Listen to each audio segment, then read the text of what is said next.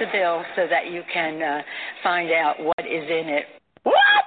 If you like your doctor, you will be able to keep your doctor. What difference at this point does it make?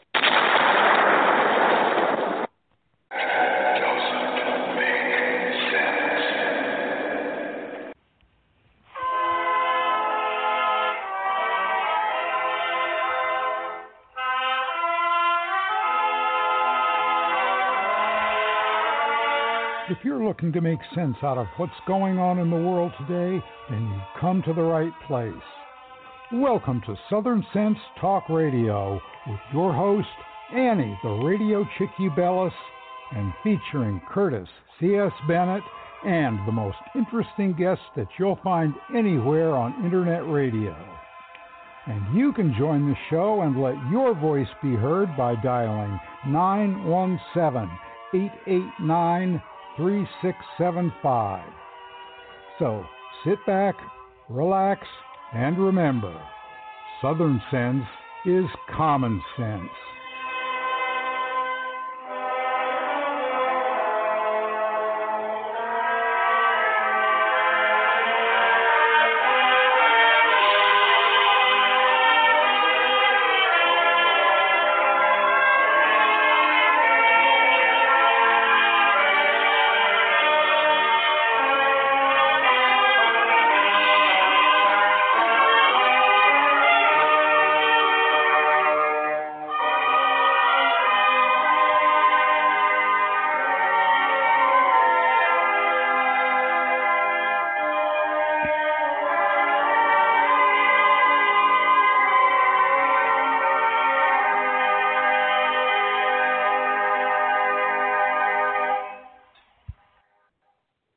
Welcome to another adventure here on Southern Sense. You're listening live on Blog Talk Radio, SHR Media, the Lone Star Daily News, up in iTunes, Stitcher, Spreaker, YouTube, Facebook, all the heck with it. Go to the name of the show, put a dash in the middle, southern-sense.com. Of course, I'm your hostess with the mostest, the Radio Chick, and today's guest host is the one, the only, the audacious, Cool Mike. Good afternoon, Mikey. How are you today? Wonderful, Annie. Thank you for having me. Curtis always gets handsome and attractive. What? Don't I qualify there? Well, yes, I can add that in there because the picture I have up on the video that's up on Facebook has you wearing that CNN T-shirt. Trump pissing on CNN. So your handsome face I love is it. up there. Well, thank you for having me to come off the bench to help, and I'm really excited. Brendan Stryka, I followed him for a while, so it's pretty exciting to actually talk to him. Yeah, he's been on the show before. This is going to be his second appearance here. We had him on right after he started the Walk Away campaign. And, man, believe it or not, it was 1 year ago he started that campaign. So this weekend he's celebrating the first anniversary, which makes it really auspicious that he is going to be with us today. We're also going to have John Hawkins, and a lot of people know him from Right Wing News. And he also has a new website called Brass Pills, which is a website tailored to men. Because, Mike, you guys are really getting beaten up really, really pretty badly with this Me Too movement and the false allegations that came to really a head with the Brett Kavanaugh hearings. So he's going to be on with us. He's been on in the past. He hasn't been with us for a couple of years, and that's my fault. I got to go through my address book and get some of these guests to come back on. And then we're going to close up the show with William G. Hyland Jr., and he's got a great book out there called George Mason. And, Mike, everyone, when we talk about the Bill of Rights and the Constitution, we talk about Thomas Jefferson, we talk about James Madison, we talk about everyone else, but no one talks about George Mason. And believe it or not, he's the one that actually penned the Bill of Rights. He was the one to create the first Constitution for a state within the 13 colonies. And he's regulated to second class, but he should be at the top of the list. So it's going to be an exciting show. Well, great. You always have an exciting show. 2 weeks ago it was beyond great. But yeah, and that's very, very true. One of the neat things about our last guest is that he's going to be able to basically probably educate all of us on exactly who George Mason is. If you think about it, you're right. He was kind of the person who sat in the back of the bus, the person who was not in first class on the airplane, and so looking forward to it. Always like to know our founding fathers and their history. Yeah, I mean, it's a great book. I mean, I dropped it on my foot a few times. So I'm putting it before the camera just to let people see the size of it. Damn near broke my foot. But it's so great to have him on because I told you earlier, I'll tell the listeners, tonight, as soon as I get off the air, Yanni's going to have the bags in the car, and we're heading upstate for our state GOP convention. And we wouldn't have any of this if it wasn't for someone like George Mason. And we owe a great debt to our founders, but everyone goes, oh, these are old guys. They're old white guys from the past. But it's not that easy to dismiss because a lot of what they were fighting for back then is reoccurring today. And unless we don't know our history, we are bound to repeat it. Yeah, that's absolutely true, as we learn every day right now. So I'm excited for to hear that. Before we roll into the show, where is your GOP state convention being held this year? What city? That's outside of our capital, which is Columbia, in a city called Lexington. How apropos, Lexington and Concord. Yeah. So it's funny. It's because talk about people not being aware. Someone was asking me where to go to register to vote, and it says, "Oh, you've got to go to John Galt Boulevard." And they go, "Oh, okay." And it went completely over their head that the fact that our voter registration, our board of elections, is situated on a road called John Galt. And who's John Galt? Ayn Rand, Atlas Shrugged, the main character, John Galt. And it just went completely, and also I had to explain it to them and went, oh.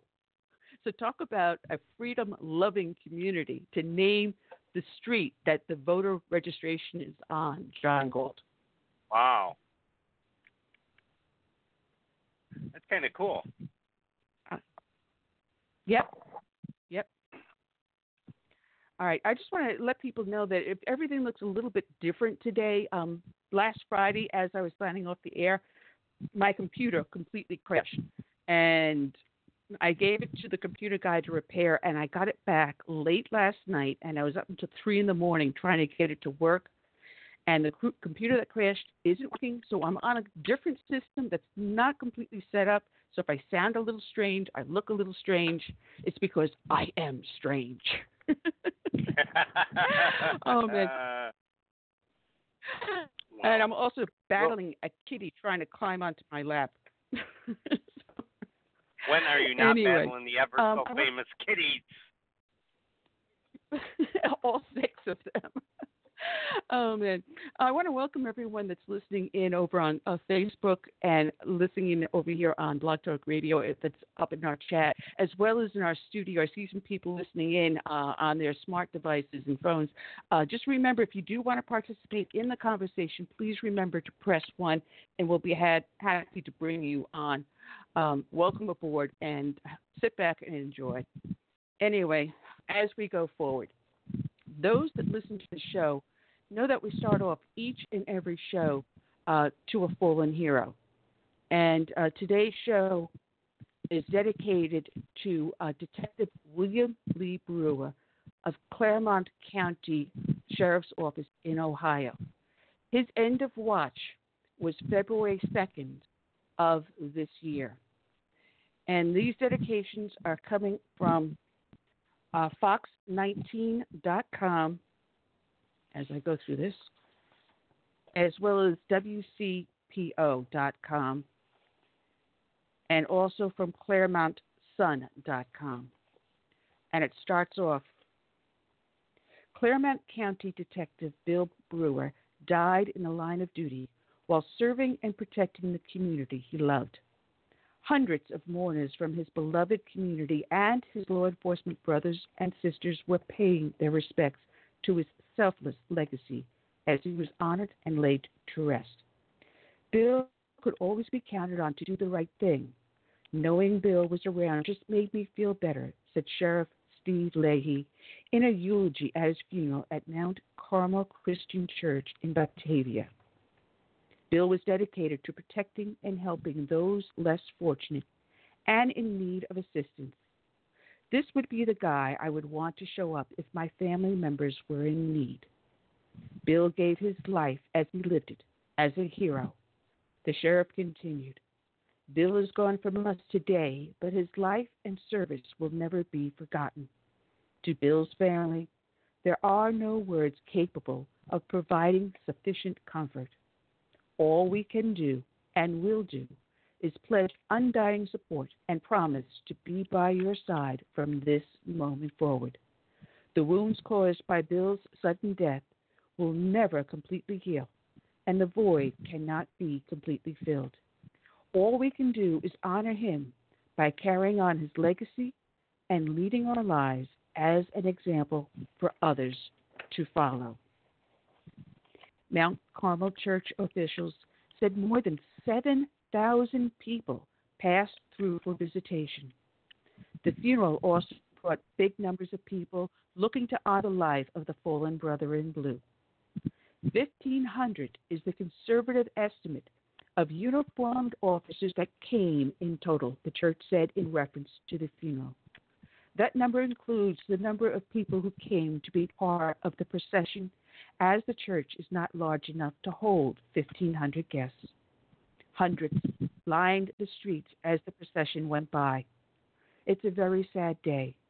I got to see Bill Brewer here in the park a lot, but we're going to miss him because he patrolled our streets and kept us safe, Cecilia Graining said.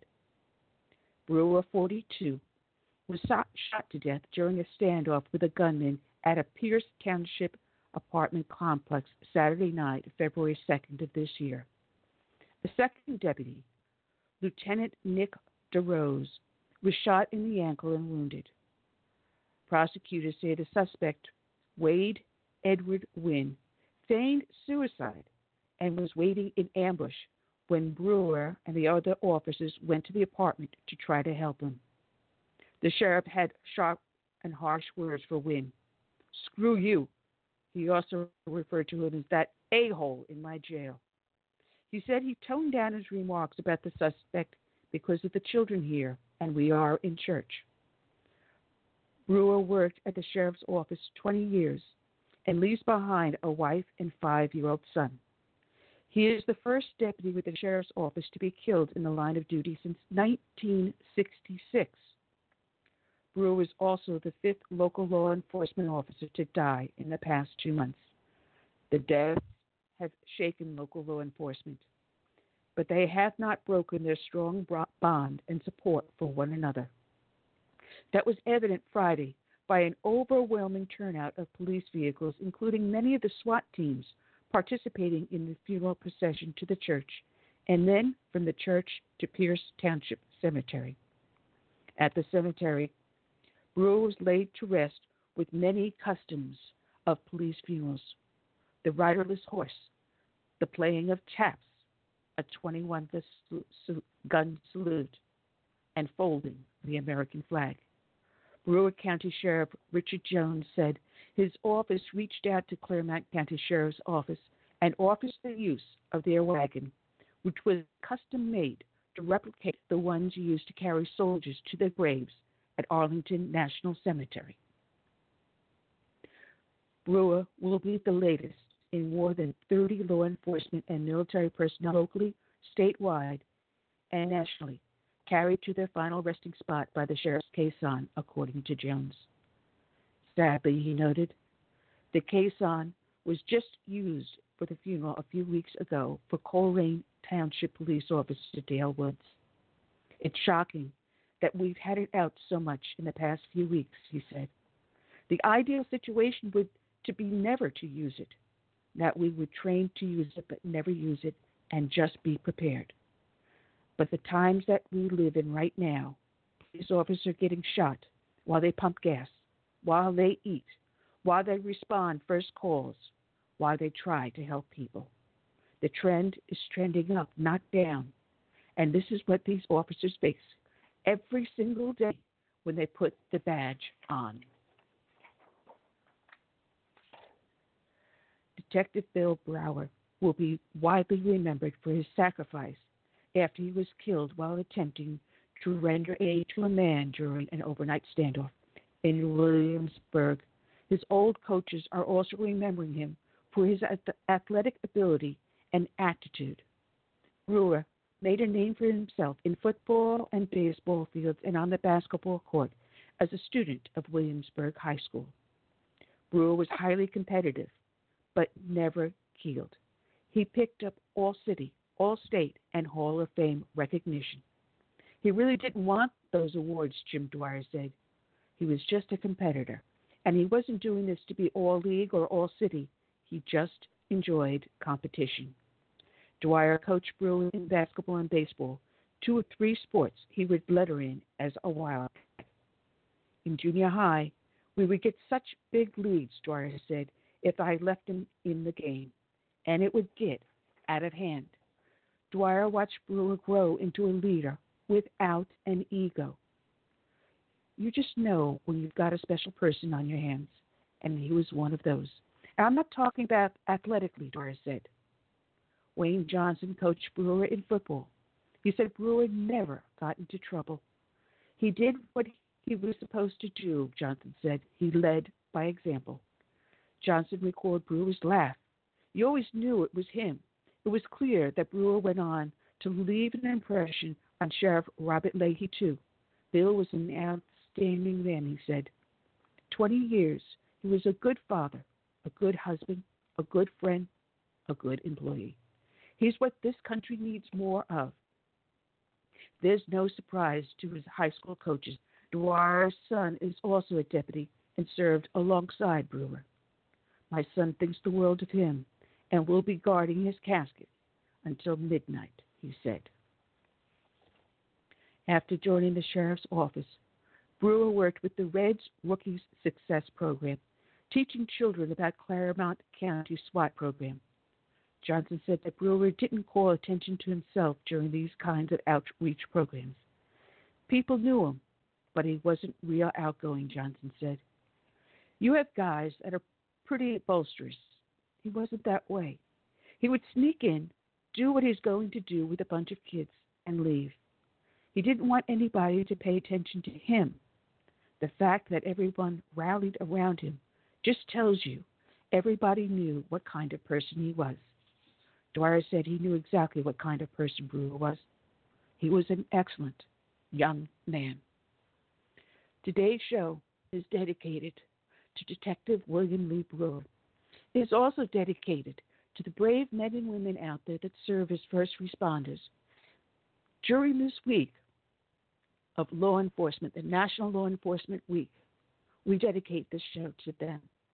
We also dedicate it to the brave men and women that serve as first responders, as firefighters or emergency services, and to the brave men and women out there that serve in our military, from the birth of this illustrious nation through today and into its mighty future. God bless each and every one. We dedicate to them this song by Dave Bray, Last Call.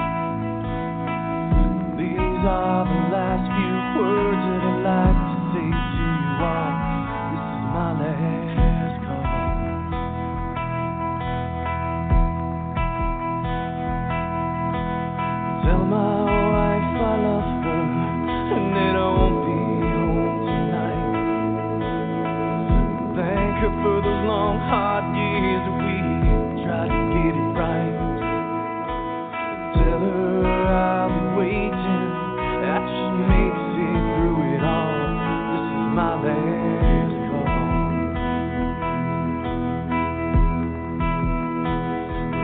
could have forgiven me.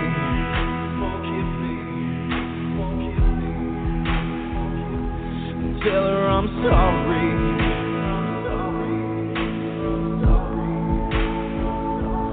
That I can't be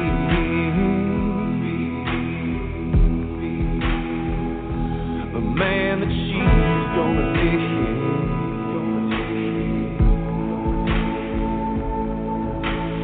Tell her I'll be waiting where the winter meets the fall. This is my last call.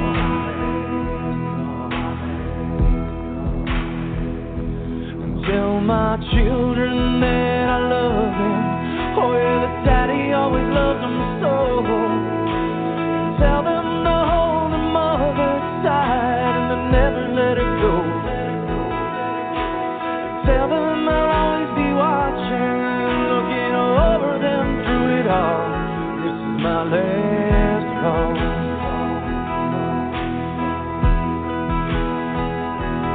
Tell them to fight for me.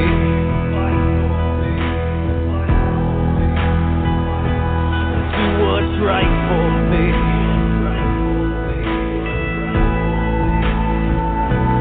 Choose the light for me. But don't ever forget me.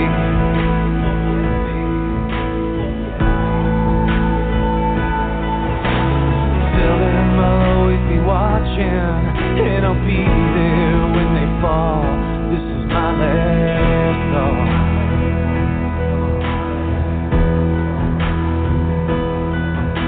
To those who serve beside me and who held that thin blue line, stand tall, stand strong, hold your head up high. I'm sorry I let you down today, but please know I gave my all. This is my last call.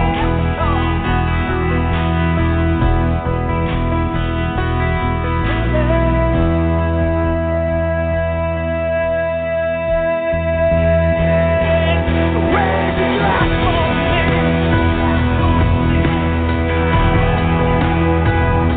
And kick the mat for me.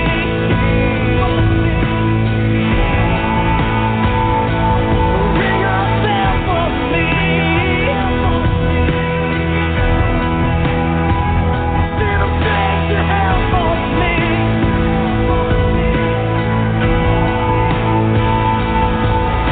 I tried to think I saved a few good lives, but I couldn't save them all. This is my last call.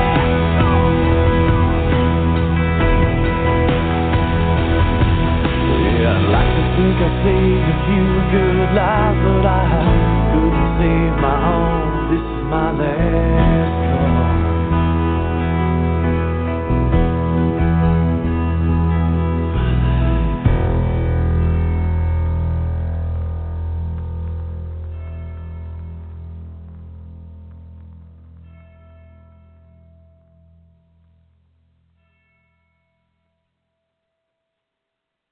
And we're back. You're here listening to Southern Sense live here on Blog Talk Radio, SHR Media, Lone Star Daily News, up on iTunes, Stitcher, Spreaker, YouTube, Facebook, iHeart, whatever.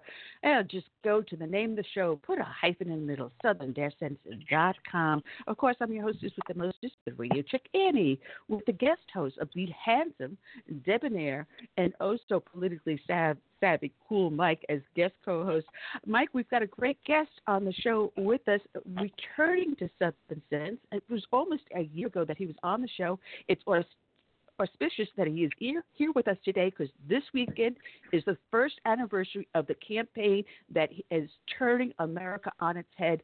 Let's welcome aboard the one, the only, the handsome Brandon Straka. Good afternoon, Brandon. How are you doing today? Pretty good. It's Brandon Strzok. Good talking with you. Oh, it's Hey, a Brandon, pleasure welcome. having you back on. I can't believe it's been one whole year. You started this movement a year ago, the Walk Away campaign, and it's really it's got people coming out of the woodwork that are turning around saying, enough is enough. We're all Americans, and it's time we just get along. Yeah, no, it's true. I think that people are very tired of the division and all of the hatred and the vitriolic rhetoric that's been, perpetuated from the left for so long now. And I think that people really want to feel a sense of unity again. I think they want to feel a sense of peace and patriotism in this country. Yeah, well, we're finding people such as Mayor Pete's sister turning around and joining the Walk Away movement. You've got the actor Isaiah Washington from Grey's Anatomy that has joined in. And, your people that are living and working in highly liberal areas are saying the anger, it's not justified. There are ways to have a conversation. You don't have to shout at each other. Absolutely, that's correct. We should be able to engage in polite political discourse in this country, and that's something that's sorely lacking, unfortunately. Well, when you started this, did you think 1 year later you would have something that this Walk Away campaign would grow out of? Because I know this weekend you're going to have a rally, I believe tomorrow, in front of the White House, and then you're also going to be a documental that you call it. It's called The Great Awakening: Breaking the Chains of the Democratic Party. What are you anticipating for this weekend? Right. So this weekend we're celebrating our 1 year anniversary in Washington, D.C., and we're having a 3-day weekend celebration, which we're so excited about. Tonight, as you said, we're doing a special screening of a short film that we put out. It's titled The Great Awakening: Breaking the Chains of the Democratic Party, which people can watch on for free on YouTube if they go and type in that title. And we're doing a screening of that here at Trump International Hotel in Washington, D.C. And so, yes, we call it a documonial. We coined that term, which basically means it's a testimonial documentary. And it's made using the walkaway testimonials of 20 Black Americans who have walked away from the Democratic Party, and they're telling their stories and the reasons why they are walking away. And so we're doing a screening of that tonight, followed by kind of a celebrity game show that we're doing with many of our walkaway celebrities who have flown in from around the country to be a part of this event. Tomorrow we're going to have our 1 year anniversary gala celebration also here at Trump International, which is going to be a roaring 20s party. It's going to be over the top and overly just joyous and just so much fun here at Trump International. And then on Sunday, we're going to have a rally in front of the White House. And so, yeah, it's going to be just like an action-packed, very, very fun, over-the-top weekend. And I think a great way to, celebrate patriotism, bring people together, unify people, and have a great time celebrating our anniversary. Man, it sounds like a real fun weekend. I wish I could be there. Were you surprised at how many people are posting videos and giving you testimonials? Did you really expect this many people to respond? Well, I guess I'm not that surprised because I knew that there were lots of people feeling the same way I was feeling when I created this campaign. I mean, it was the kind of thing where I knew people were basically waiting for someone to come forward and stand up and say enough is enough and to kind of get the ball rolling. And that's what I did with my original 6-minute video, kind of denouncing the Democratic Party and proclaiming everything that I think is wrong with liberalism and the Democratic Party. And I knew that once I put that out, I thought a lot of people this is going to resonate with a lot of people, and there'll be I think it'll set a lot of people free. And that's what I think happened, is that so many people were waiting for this message and wanted to come forward and say, yeah, I feel exactly the same way. And so in a way, it doesn't surprise me that so many people have come forward because they don't recognize the Democratic Party anymore. They don't feel like the ideology of liberalism is something that's peaceful and something that's beneficial to our society at large, and they're sick of it and they want to walk away from it. Well, what I find amazing is that the media, mainstream media, is not paying attention. They don't want you guys in the news. I'm just going to wonder come Sunday how much they're going to have their cameras on you, if they have them there at all. Do you expect any Right. media there? I don't know. I didn't really do this for the media. We did it for the Walkaway family, for the Patriots in the campaign. Normally when we do events, we do make it a point to reach out to a lot of media and make sure that, we have at least some coverage of what we're doing. I'm sure that perhaps we'll have some coverage from some people, but we really did this as sort of an in-family kind of event, and we didn't make a huge effort to invite media. Well, are you worried about any backlash? Because here you got a lot of people that were comfortable with their friends and family, but once they joined the walkaway movement and they say, hey, listen, maybe I'm more conservative than you think, losing friends and family. Are people, shying away from the media because of that? No, I'm not concerned about that. I think that there are certain events where that would be a concern, but I think, we will have security in place, of course, when we go to the White House, and so that'll all be taken care of. But I don't anticipate that there's going to be any trouble whatsoever with any of our events this weekend. Not at all. Well, it's funny because my usual co-host, Curtis, who happens to be African American, was at Trump's latest rally down in Florida, and he was there with K. Carl Smith and a couple of other people, and he said, as the people that were invited to be in the VIP stands standing behind Trump, there was about 150, and about more than one-third happened to have been Black Americans. The camera never showed that. He said it would not move above the two rows directly behind Trump. They didn't want to show that his support is diverse. It's Black, it's white, it's Oriental, it's straight, it's gay. You name it. America is behind him, but they don't want people to see that a group as diverse as Walkaway do support this president. Absolutely. No, that's completely true. And I think that it really shatters their narrative of, the racist, bigoted, homophobic right, and that there is no place at the table for anybody who's Black or brown or LGBT or a woman or whatever in the conservative movement or the Republican Party. Now, we are absolutely shattering that myth and misperception, and I think that that's why they don't want to give us any life or any attention to our campaign. But we're succeeding and moving forward in spite of that.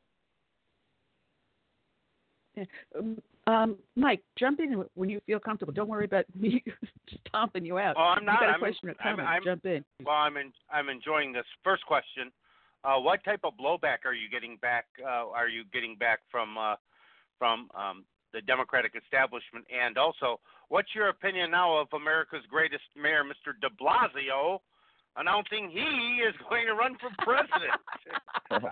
I may as well announce. Right. Well, in terms of blowback, they don't even really report on or comment on our movement honestly or fairly. So there hasn't been much honest blowback at all, because basically when the liberal media talks about Walkaway, they say it's a Russian propaganda campaign that was created by Vladimir Putin and supported by Russian bots, and that it's not real people, it's not real testimonials. And so that's the narrative they've chosen to go with, and therefore they don't really bother. If they would, they've never reached out to me for a comment or an interview. And, I'm talking about CNN, MSNBC, the New York Times. They've all done stories about Walkaway, even Stephen Colbert. But they don't bother to talk to me or get a statement, from anyone actually in the organization. So I can't even really tell you there's been blowback, because they try to pretend like it's something that it's not. And in terms of the mayor of New York, well, I mean, I think that all one needs to do is take a look at New York City and, the broken subway system and the eviscerated middle class, and just ask yourself if that's what you'd like all of America to look like what New York City has been turning into. I don't think so. Annie, what's your opinion? It breaks my heart because It really saddens my heart because, when I became a cop in New York City, we worked with Giuliani to clean up the streets and everything else, fell into place because once you have a place to be proud of, you're going to work to keep it that way. And to see it just completely reversed, it breaks my heart. But de Blasio, oh my goodness, I'm glad my buddy, the president of the PBA, Patty Lynch, is out there protesting in front of him. Oh, man, Patty has become his thorn in his side. But de Blasio, you mean ban hot dogs on city property because it's going to harm the environment and cause more global warming is one of the dumbest things I've ever heard. I can assure you, if he were to make it to a debate with Trump would walk out with a hot dog. I can assure you. Yes, I think you're right. Peter, and I would love to see that. A big gulp soda. Peter, what do you? Are there a couple of highlights tomorrow that you're really excited about? I know the whole thing is kind of when you're putting something together, you're just putting it together, and it's all kind of melting in your brain because there's so much going on. But are there a couple of highlights that you're extremely excited about featuring tomorrow? Well, again, tomorrow's going to be kind of for friends and family. So what I'm really excited about is the retrospective video that we're going to be playing, showing highlights of our accomplishments over the past year, and just so many of the amazing things that we've done, from our March on Washington to the thousands of video and written testimonials that we now have, to our town halls that we're taking across the country to talk to the Black community, the LGBT community, the Hispanic community. So many amazing things that we've accomplished in the last year, and I'm very excited about showing the very heartfelt video that is a retrospective of our accomplishments. And other than that, I'm just excited to get together with friends and family that we've made over the last year, to dance, to play, to have a great time, to wear our 1920s costumes, and just have absolute unbridled fun together. I think it's going to be amazing. One of the things you point out in your movement, and it's all over your webpage, which is walkawaycampaign.com. There's a link up on the show description, so people just click on Walk Away, and I'll take it directly to your website so they can see what it's all about. What you point out is that the Democratic Party is a party of identity politics. They pit people against each other. First, they isolate them into little groups, and they pit them against each other with this victimhood. And one of the things that you're doing with your movement, the Walkaway movement, is showing, wait a minute, in reality, you're much more alike and in common and not victims than they want you to think. Is that right? Or am I looking at this wrong?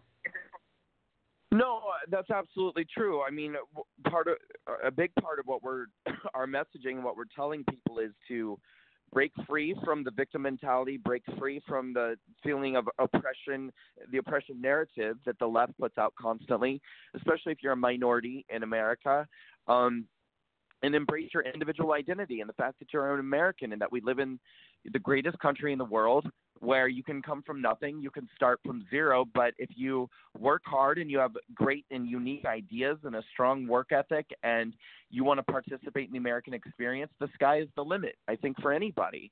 And so we just want to sort of empower people, I think, to break free from those oppressive narratives that tell them that the system is stacked against them, that there is systemic oppression that will hold them back. That's not true. I mean, the only oppression that really exists is that we impose upon ourselves if we see ourselves as victims. It's funny because we've got this mentality out there that, we've got to walk softly around everyone. Everyone has thinner skin, so we have to work to not, I'm trying to think of the correct word, not to mentally harm someone, whether it's by what we're wearing or a phrase we use that they take as offensive. And we forget what America truly is about. It's about the people that came here and founded it because they wanted independence. They wanted to be able to speak their mind no matter what, whether you agree with me or not. We've got it so far that there's a school in Ohio that dropped the valedictorian as salutatorian honors out of the graduation ceremony because they were concerned for the overall mental health of students. So what is the point of striving all your academic career? You reach the highest pinnacle. You're now valedictorian, and no one will give you that recognition. Have we gone too far? Are we too worried about sensitivity that we should just let it go? We've definitely gone too far. We've gone way too far. And it's not all of us, obviously. I mean, it's the liberal left. It is the progressive leftists who have gone so far fringe and extreme into the left, and they have. I think it's the fact that we live in a country of people that are brought up to be polite and are brought up to try to be considerate of other people's feelings and considerate of trying to make people feel included, and the liberal left, I think, has taken advantage of that, and they pushed it farther and farther and further and said, we must never make anyone feel like they're better than somebody else, or that they're that it's somehow wrong to acknowledge that some people are smarter than other people, some people are more talented than other people. Not everything. We're not all born with the equality of talents and equality of skills. Some people are more skilled than other people, and that's okay. I mean, it's always going to be that way. But to acknowledge that somehow has become a crime, for people on the left. And yes, and all that does is it gives power to those in our society who are less able to bring something to the table, and it diminishes the strongest amongst us, when in fact we should all be striving to be more like the strongest amongst us, knowing that we may never be the strongest, but we can always be better. We can always do better. We can always learn more. We can always run faster, jump higher. I mean, we can always try to be more than what we are today, but liberalism wants to reward equally everybody by the lowest common denominator, and it's incredibly destructive. And it, I think, really diminishes the strongest amongst us. You are making Amen. my heart soar up with joy. I really mean it. Absolutely soar with joy. What do you make of go ahead, Annie. Go ahead. No. Go ahead, Mike. Go ahead. What do you make of, it seems like, Brandon, since election night in 2016, at least 2 or 3 times a week, there's a new smoking gun. And I mean, they've used so many of them that now they're starting to repeat everything. They're back on the income tax now, and reparations has now emerged, obviously, because a lot of African Americans and Hispanics are just leaving the Democratic Party. But I mean, it just on and on and on and on. And today, I think it was in high school, he might have showered with somebody. I mean, just these make-up nonsense things. Is it basically because the audience, they're, kind of trying to attract our kind of the less educated group or the easier indoctrinated? Or, like, I think you get what I'm trying to say, but I'm not saying it correctly.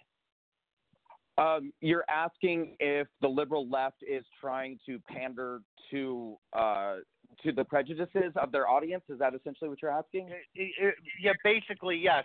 Because it seems like every single week since he got elected, there's a new smoking gun. But each smoking gun triangulates with one of these anti-Trump groups, anti-Peter groups, anti-Annie groups. Those groups been hating me longer than you two been alive, so they don't mean nothing to me.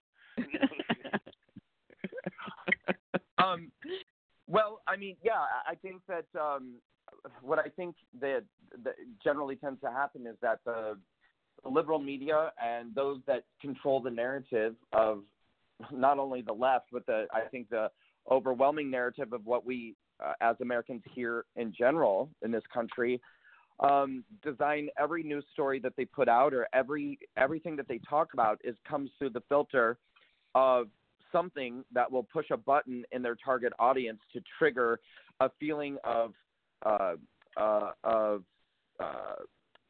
what is the word I'm looking for?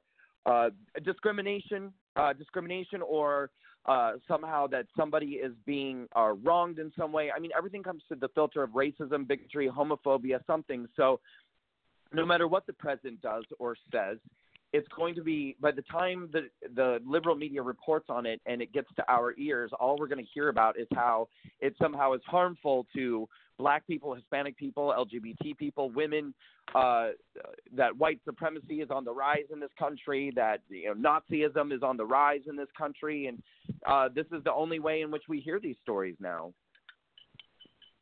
Yeah, white men. White men are just the brunt of everything now. They're men the worst and red of the hats. worst. Aren't they? Isn't it funny? You don't want to discriminate against anyone, but white men are in the exclusive club of bashing.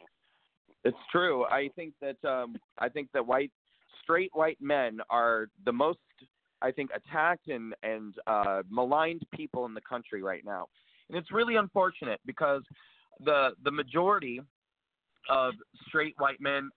I'm going to interrupt my own story right now and just let you know I'm in my hotel room right now in Trump International Hotel in D.C., and I'm looking out the windows I'm talking to you, and there's a group of women walking by on the street outside, and they're all wearing walkaway shirts.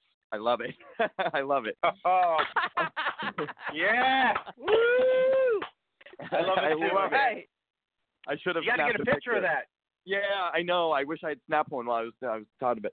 Anyway, yeah, I think that the straight white men are the most maligned group in America right now, and it's become completely socially acceptable to attack them and blame them for everything and smear them in the media and everything else. And I think it's really unfortunate because I found that all people in the conservative movement have been very kind to me and big-hearted and open and welcoming and supportive of everything that I'm doing. And I certainly haven't found straight white men to be of any detriment to me whatsoever since I started this movement. I always found it really odd because they keep on using this phrase white privilege. And, I've got that thrown in my face. And I'm probably double your age for a long time. And I actually asked a friend who happened to have been a Black American, and she went to a privileged school. Her parents paid for her tuition. She was wearing a $700 Silver Fox jacket, and I was wearing a $20 Gap blue jean jacket. About how privileged I was because I was born white. And it's like, I never understood that. First off, I didn't ask which race to be born into. And secondly, both my parents worked full-time. We were latchkey kids. I paid my own college tuition by working 3 jobs. So where is the white privilege if I had to work for everything I achieved in my life? It means that I had the wherewithal to fight and claw and make it, whereas someone else wants to throw out the word and automatically get ahead of me because they claim I have white privilege. I never understood that. Well, my opinion is that there are privileges and disadvantages to being any race or any type of person. I mean, there are privileges to being gay, there are privileges to being Black, there are privileges to being white, there are privileges to being straight, and there are certainly disadvantages to being all of those things as well. My question always is, why and how did we decide that the privileges that white people experience are the only important privileges to ever talk about, and that why we have to address these privileges with so much hostility and contempt and resentment and just absolute bile and anger, I think. And what ends up happening is that somehow in people's minds the concept of privilege gets contorted into them believing that we're talking about a financial privilege or an open door kind of privilege, and that's really not at all. That's a different type of privilege. What I often say is that, as far as I'm concerned, this is just my opinion, but I think that there are 2 types of privilege that exist in this country, in our society, that are the most prevalent forms of privilege, and that's wealth privilege and attractiveness. I think that if you are an attractive person or if you are a wealthy person, you will have advantages in this life and doors open for you in this life that other people will not. And if you combine those 2 things, then I think the sky is really the limit for anybody. And so basically what I'm saying is, if you are a Black person who is born into this world, into a family that is wealthy, and you are an attractive person, you will experience life in a way that a poor, unattractive white person never will. You will have doors open, you will have advantages, you will have all different kinds of things, but it doesn't matter whether you're white or black or brown or whatever. Yeah, if you have no financial privilege, if you have, nothing on a personal level that will make people gravitate toward you in a certain way, you're not going to be privileged just because you happen to have white skin. There's a lot more that goes into it than that. And, there are people listen, Oprah Winfrey is not living a sad life because she's black, okay? And neither are a lot of other people who have made it, by the way, from nothing into incredibly fantastic, fabulous, incredible, successful careers. And so, yeah, the concept that white people, just by virtue of the fact that they have white skin, are living in some sort of utopia that black people can't somehow get access to is absurd. Man, where were you 30 years ago when we really needed you? You were probably still in your mom's. Well, your better late than arms. never. But I'm here now. Annie, I got a quick question. Well, you just mentioned, Brandon, you looked out the window and saw these ladies walk in with their shirt. I mean, you had this idea, obviously, when no one was around. What's going through when you look out the window and there they are? I mean, that has to just be an amazing feeling.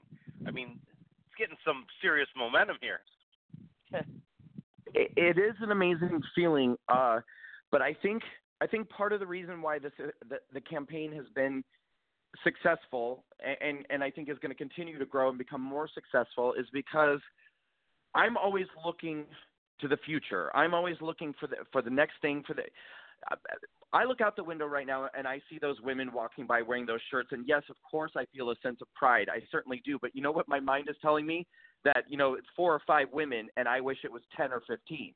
So I'm thinking to myself, how are we going to double that group of women wearing those shirts? How are we going to triple it? How by 2020 are we going to have everybody on the sidewalk wearing a walkaway shirt? So I don't spend a lot of time patting myself on the back or going, oh, wow, look what I've done. I spend most of my time going, how can we make it bigger? How can we make it more? And I'm just going to keep working and working and working until walkaway is the biggest thing going in the country. I am going to go next year. I am going next year. Fantastic. But your attitude is exactly why you've walked away, because you want to look to the future. You want to look for solutions. The Democratic Party at this point in time wants everyone to become a victim. Everything is a problem. The future looks grim. And here You're offering hope. You're offering a chance for people to see a way out of the mire that they're stuck in. And you coming along at the same time as Trump becoming president is fortuitous, because here he's doing the very same thing. He's got the increased job growth, people coming off of welfare and food stamps. You're seeing the economy growing. You're seeing hope out there, and you're holding up the torch, and you're saying, hey, listen, follow me. You don't have to stay in the doom and the gloom. Come and walk away. Right, exactly right. They see the future as grim, and they see the past as grim. These are the same people who tell you America was never great. And they make it sound as if America never can be great, or we have so long to go before it's great. Listen, we've always had problems, and we always will have problems. I mean, that's life. Life is filled with problems. But to say that a country that once had slavery, the only country that's ever gone to war to end slavery, is not a great thing. I mean, we overcame slavery. We overcame not giving women the right to vote. We overcame not giving gay people the right to get married. We overcame racial segregation. I mean, this is what America does. We overcome, and part of the reason why we overcome all of these things is because we have free speech, because we have the ability to openly talk and debate, and through years of talking and debating and trying new things and coming up with solutions to problems, this is how we've overcome these terrible things and made America a better place today than it was 5 years ago or 10 years ago or 50 years ago or 100 years ago. And these are the same people who now feel like free speech hurts people's feelings. And so we shouldn't have free speech. We shouldn't discuss ideas that make people feel bad, or that they have to hear words or thoughts that might hurt their feelings or make them feel bad. Well, this is how we've overcome all of these things that we've overcome in the past. You start taking away people's right to express their opinion and their ideas, and we're never going to be able to overcome the problem. And we're always going to have problems, but how do we overcome them? Well, we have to be able to talk to each other. We have to be able to debate, and we have to be able to try new things. And it's interesting, for people who call themselves quote unquote progressive, they're not really interested at this point in pursuing progress or trying new things. They want to stifle progress and stifle anybody's ability to discuss and debate. And it's completely counterintuitive, and it's completely un-American. Well, I know we only have you for a few more minutes, but I wanted to ask you, if the Democratic Party ever woke up and smelled the coffee and went more towards the center, would you think that you would ever go back? Well, I mean, if there's anything I've learned in the last couple of years, it's that one can never say never. I mean, I never, ever would have thought that I would become a Republican. And I certainly, there was a time I never would have thought I would be a Trump supporter. And I certainly never thought that I would be leading a movement, a national movement, trying to lead people away from the left and over toward the center or the right. So I can't, it would be wrong for me to sit here and tell you absolutely not, never, it can't happen. Let's see how the future progresses. I mean, my goal with Walkaway, although I want people to walk away from the Democratic Party and I want people to walk away from the liberal media and the divisive liberal left, I don't want to destroy a two-party system in this country. I think we need a two-party system at a minimum. We may need more parties than that, but we have to have at least two groups in this country that are reasonable, that are rational, that want to adhere to our Constitution and the principles of American culture that make our culture great and successful, and that are open and willing to peacefully disagreeing with each other and having debate and open dialogue to try to, as we were talking about earlier, come up with the best ideas for this country and lead the country in a positive direction. And if it's possible, if we can get as many people to walk away as possible, that the Democratic Party is going to have to look at themselves, and they're going to have to say, look, it's time for reformation. We can't continue down this path. We can't continue just appealing to people's fear and insecurities and prejudices through identity politics and political correctness, and through a push of getting more voters with open borders and trying to get underage voters the right to vote. And I mean, it's absurd. And I think if they're able to take a look at themselves and say it's time for reformation, we have to change ourselves. And if they can change themselves into a party that once again is pro-American and pro-civility and pro-unity, I would absolutely listen to what they have to say. And I would consider voting for anybody who I think has good ideas. Well, last question before we let you go, because you got yourself a really, really busy weekend. Yes. Say, when you were at your height of liberalism, when you were the most liberal in your life, did you ever dream or imagine that Republicans, much less conservatives, would embrace you as openly as they have? No, absolutely not. I mean, I definitely no. I never would have believed that what has happened could have been possible to happen. And it's hard to say if this had happened 10 years ago, 15 years ago, 20 years ago. It's hard to say if it could have succeeded the way that it has. I believe that it's probable that this was right place, right time. And as you said earlier, I think the combination of having President Trump in the office at the same time as I'm leading this movement is fortuitous. I don't know if the world would have been ready 5, 10 plus years ago for a gay man to lead a conservative movement. Although, my sexuality has nothing to do with it. I'm not asking people to become gay. I'm just asking them to take a look at the liberal divisive left and walk away from it. And I think that is the message that's resonating with people. It's hard to say if that would have succeeded years ago in the past, but here we are today, and I think the world has changed. I think the world has moved forward. I think the Republican Party and the conservative movement is one that's moving toward a more inclusive, less judgmental, less involved in people's personal lives, but more caring about jobs and economy and our Constitution and our national sovereignty and secure borders and, just making America great for all people. And I think that's all people really care about right now, and less of these personal social issues. And so I think in that environment, someone like me can come forward and really thrive with a movement like this at this time. I think it is the right place at the right time, and it's the right message that people really want. Wow. Well, thank you. Brandon, God bless you for the hard work you're doing and for having the courage to take this on. I doubt very few people will be doing what you are doing today. And it takes a lot of courage. Well, thank you so much. I really appreciate that. And thank you for having me on. When you host that friend glass of requested champagne, you on Facebook. think of us. Oh, sorry, Annie. Okay. Go ahead. I'll check it out. And I friend right, requested God you on bless. Brandon Facebook, Strauss. just an FYI. Thank you. I saw Wow. Okay. Thank you all That so much. is Have a great really day. cool. Yeah. Thank you all. Wow. You too. Oh, All right. thank you for stepping to the plate. right. Wow. What a great. I got to follow that tomorrow.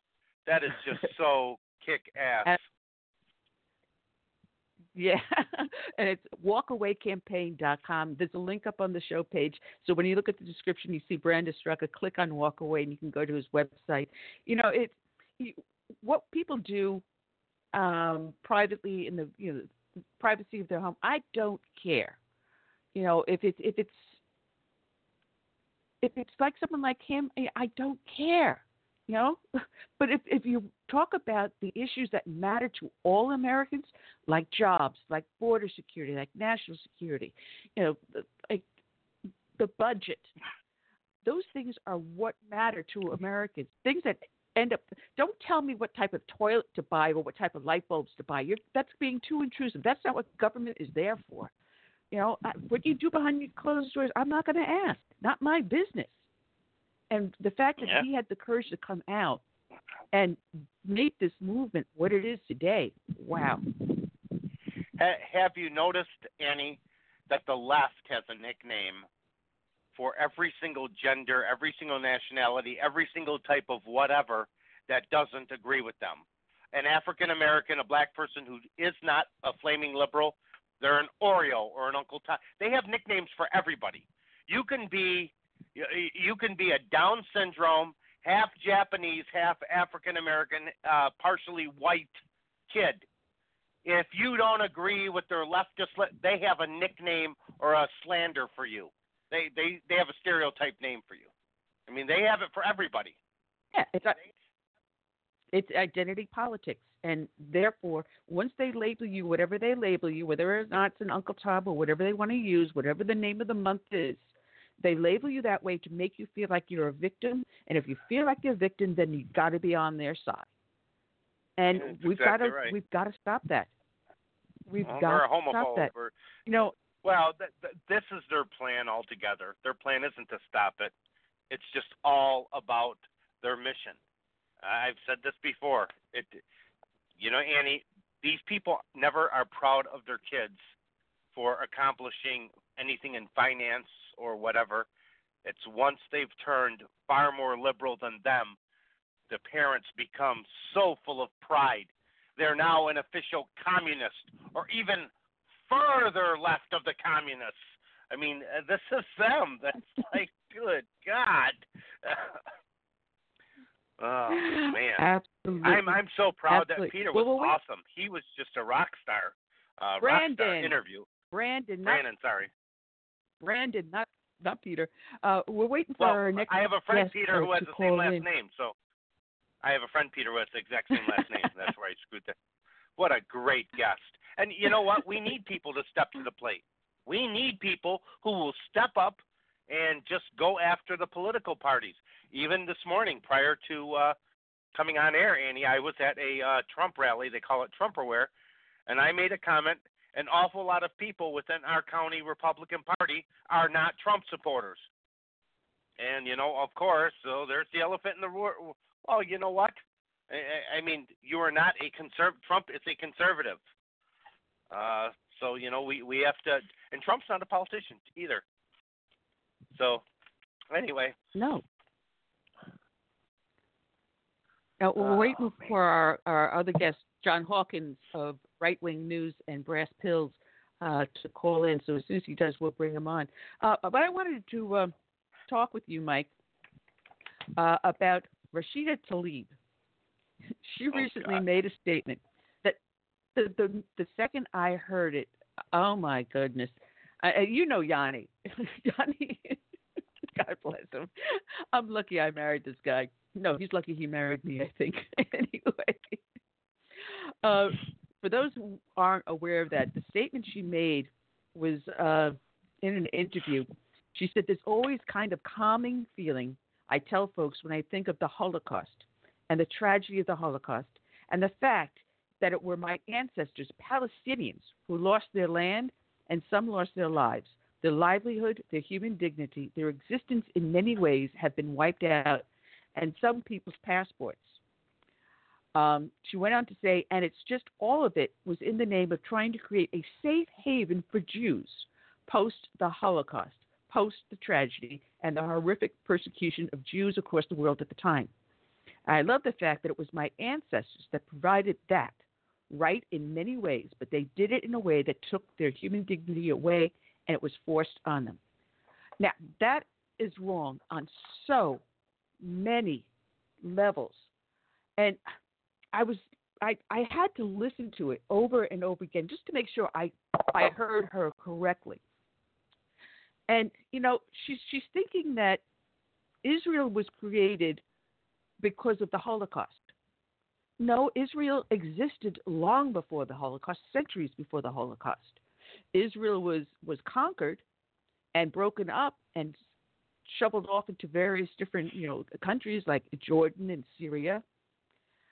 But the Jews began to move back to the land that was originally Israel back in the 1800s, when the main diaspora was going on, when we were being chased out of other countries such as Russia and other countries that refused to have Jews or were treating them really badly as fourth or fifth class citizens. And they said, enough is enough. Let's go back to our home. Let's go back to Israel. And at the time, the land known as Palestine, which is an area, it's like saying North America, South America. It was an area that encompassed many different countries, but was controlled by the Ottoman Empire. It was part of Turkey. It was their possession at the time. So what the Jews did starting in the 1800s is they would go back little bit by little bit, and they would buy the land from the people that owned it, that were the Turks. At the time, the other Arabs that were living in the land, that were either Syrian, Jordanian, there was no such thing as a Palestinian. They rented the land from the Turks. They didn't own it. They rented it. So here is the lie. You change what history is. You give the talking points that is rammed into your head by anti-Semites, and you repeat it and try to make it the truth. But in truth, when World War II and Turkey lost, they lost those lands. Those lands then became the possession of the British Empire. And the British Empire supported the recreation of Israel, setting its boundaries and saying, this is the land because you as Jews should have a safe haven. Yes, there's a major dysphoria going on. You're being murdered. You're being kicked out of your home countries. Come back to Israel. We'll make sure this land is safe for you. It never was a Palestine. And this is what she's doing. And you see the lies that she's created and the way people are just believing her? Well, first and foremost, I brought this question up to Brandon. Not Peter, Brandon.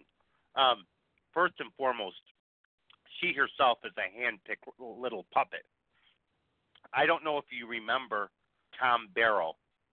We had him on when I was your co-host on a regular basis. He was running for mayor of Detroit, and they fixed the election. He was talking about the downfall of the Detroit public school system. She was part of that whole oligarchy. She ran like 8 years ago against a white Polish guy who had the audacity of challenging her in her own primary. She was slamming him like racially as a Pole. How dare this white man? I mean, she is just a bigot, a racist, and the lowest form of absolute scum you can imagine. And her district clearly represents, if you drive through the district, you see exactly what they get. I recently was in Minneapolis, Minnesota, Annie.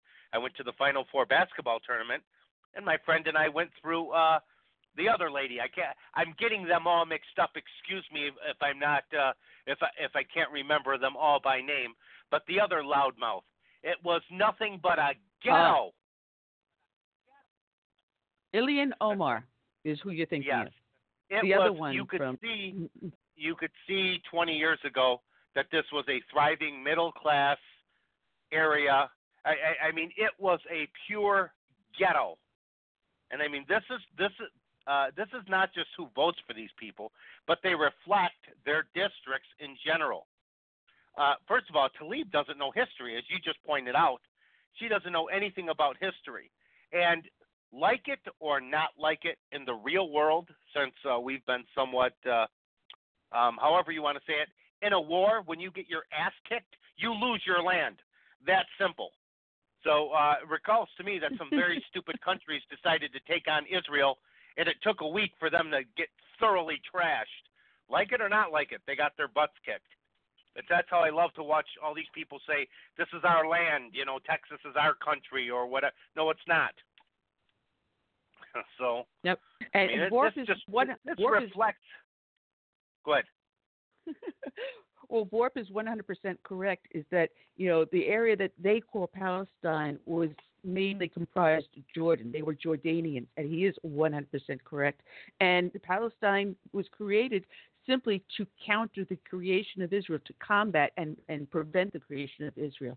And it looks like we do have our next guest in on the line. So let's bring the next victim up into the batter's box and welcome aboard the creator of Right Wing News and also Brass Hills.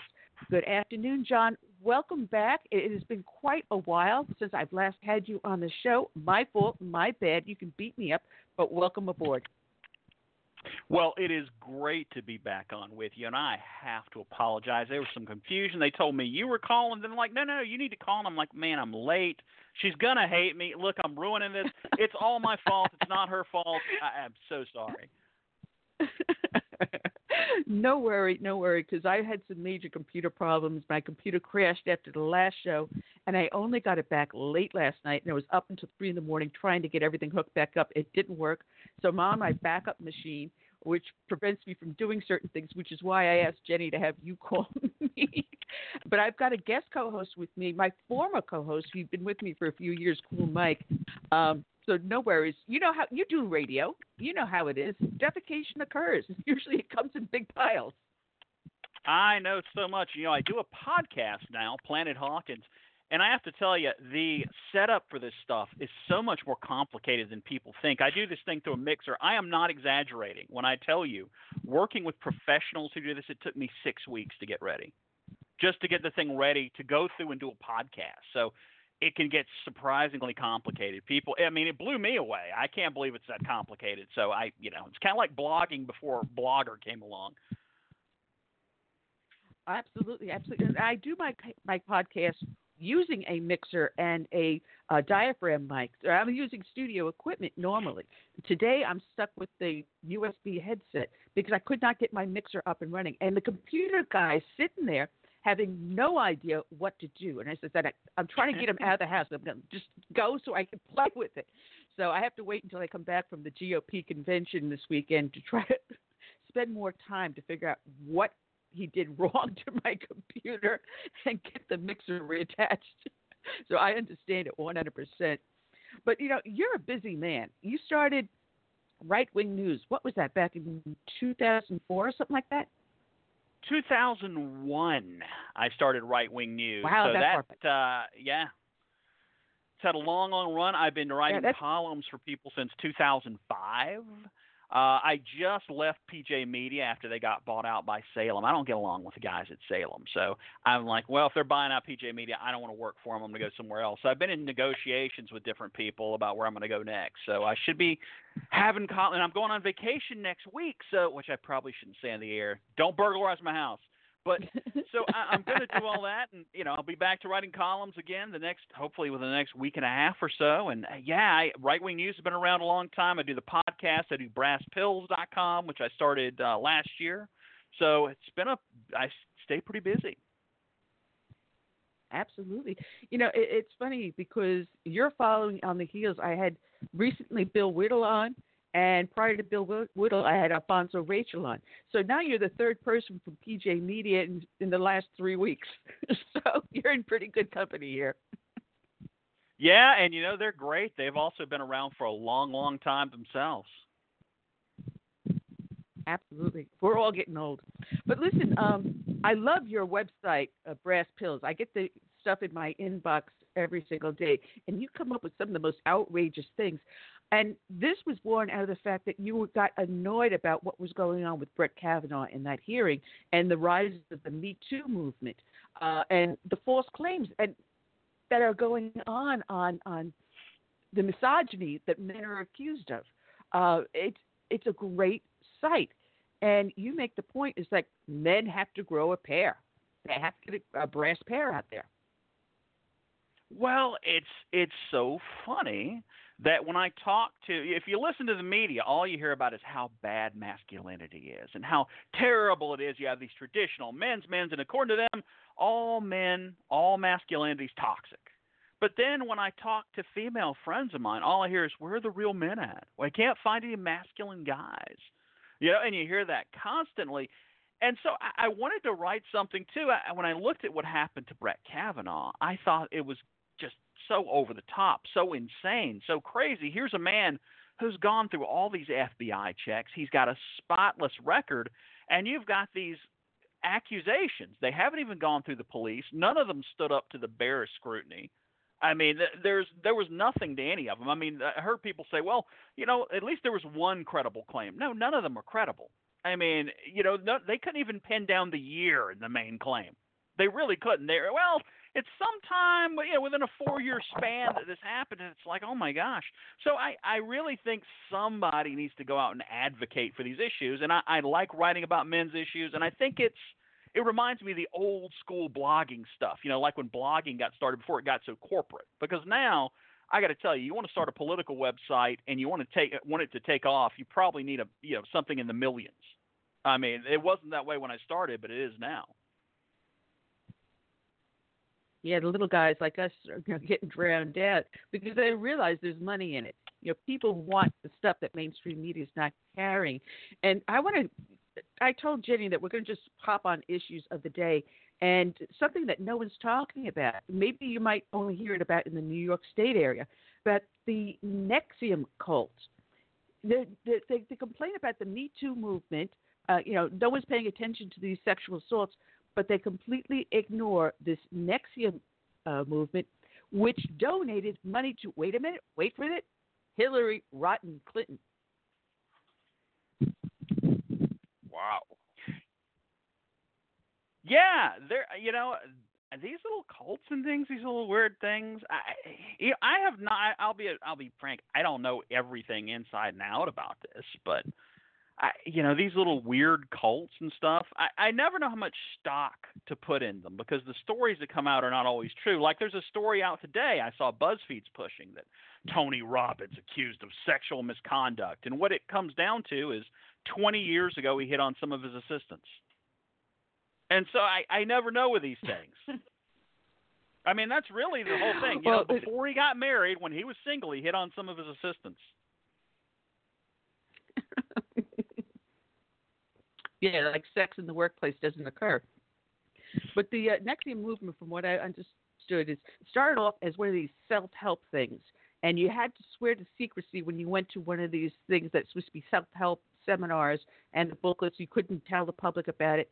But their idea was to get into the inside track into the political realm, hence their involvement with the Hillary Rodham Clinton campaign.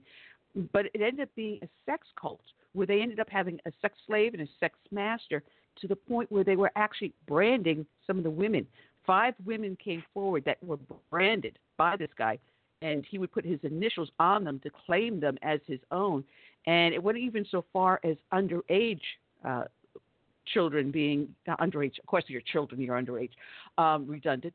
But having children involved in these sex cult rings, it's really nasty stuff to the point where the guy is on trial, I believe, the end of this month. It also involves the heiress to Seagram's rum, Claire Bronfman. So, yeah, it's going to trial. So, obviously, New York thought there was enough to it to prosecute this guy. But you don't hear anything about it in the media. Nothing. It's suddenly just swept under the rug. I can tell you that, it's like if you ever find yourself about to write a manifesto, okay, you're doing something wrong. If you're ever in a self-help cult that wants you to brand yourself, you're doing something wrong. There's a guy who's famous in the red pill manosphere circles, and he's kind of a scumbag, but his name's Cobra Tate. He's a famous kickboxer, great with women. He's got over 20 women with his name tattooed on their body.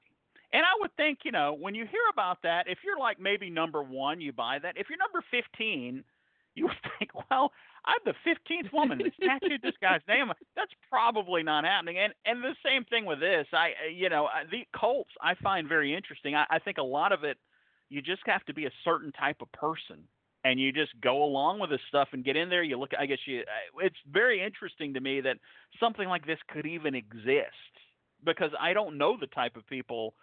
I hope I don't know the type of people who would get sucked in by it. I mean, you read about how this stuff works and you get it to a degree, but it's amazing how far some of these people go with this stuff. And yeah, again, I think that's something that, you just start, there's some warning signs. I think a lot of warning signs people have to ignore to get that far into it. Well, keeping on the topic of sex, Alyssa Milano, I know you heard about this, that because yes. of the law that was being passed in Alabama of, saying abortion after the fetal heartbeat, South Carolina has the same thing that we're trying to pass called personhood, and she decided she's going to withhold sex. And I nearly spit out my scotch and fell off my Archie Bunker chair laughing. And my husband is going, oh, well, there it goes for procreation of the dumber set of people. I mean, I would love to see you write a piece on this one. I mean, this is so good for the rest of us, because the less that they have sex, the less chance of them becoming pregnant to end up having an abortion. The less they have sex, the less they end up, procreating another liberal nutcase. I mean, and it also says a lot to a moral value, saying, hey, listen, I'm not going to tumble into bed with the first guy that winks at me. It's a good message. Yeah, I think the sex strike should go permanently. I think that would be good. Let's just keep that up long term and see what would happen. It is interesting. I mentioned that guy, and this kind of ties into it with what you're just saying. That Tate guy, he lives in Romania. And one of the things he was talking about is that, and again, the guy's kind of a sleazebag, but he's smart. And he was talking about the difference between Romanian women and women in the West. And one of the things he was saying over there is just it's such a different atmosphere because people are poor. And it's sort of like old times in America where if you're a woman, you kind of have to rely on the guy to provide for you.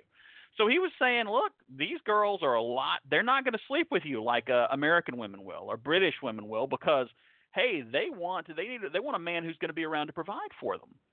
And I think it's so funny that you're talking about Alyssa Milano, how we've just divorced that whole idea. Well, sex is something you do for fun, and it's something you do, you're going to have a sex strike to push your political ideology. It doesn't even make any sense. I mean, how are you punishing? Yeah, there's like a woman governor in Alabama. I don't know. Lots and lots of women who support this. In fact, it's about the same as men. But you want to get the men in Alabama. I don't know. None of this stuff makes any sense. I don't think there's that many conservative men married to liberal women these days. I mean, it happens, but a lot less than it used to. because the ideologies have gotten so busted. Absolutely, absolutely. You know, and you talk about the toxic masculinity, but then you also have the male feminist. And if anything is a turn off to a sexual desire, is running across a male feminist. Yeah, because it's so fake. I mean, really, it is. It's fake. You know, it's like they're coming out and, oh, yeah, I'm really down with you. I agree with your feminist principles. But what they're really saying is, I agree with you, sleep with me. It's their strategy. And it's a weak strategy because women don't like that. I've never met a woman who's like, oh, yeah, it really turns me on when a man is a feminist. Nobody believes that, really. I mean, it's just something they do. It's like with all these nice guys who go out and I'm a nice guy. You know, women don't like nice guys. Well, no, they don't like guys who are doing something. Oh, I opened the door for you. I expect something in return. Oh, I bought you dinner. I expect something in return. That's weak. So it's these male feminists, yeah, they're horrible. Horrible, horrible. They're weak. They're horrible. They're beta. They're terrible. And yeah, drive me up the wall. Well, I've got my co-host, who happens to be a guest co-host today, because my normal co-host is out on the flip side of the tour. Curtis will be back with us. Not quite the feminist. Just a quick comment in Alabama. If you think about it, this is really being pushed by non-feminist females. Conservative women are, including the governor, they're basically saying we're going to take this fight to the Supreme Court, and it's time for the law of the land to shit or get off the pot.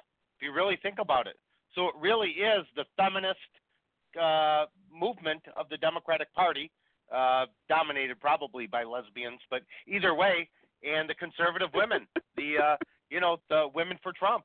This is exactly what they have. And they're taking it to the Supreme Court. This whole law is to go to the Supreme Court.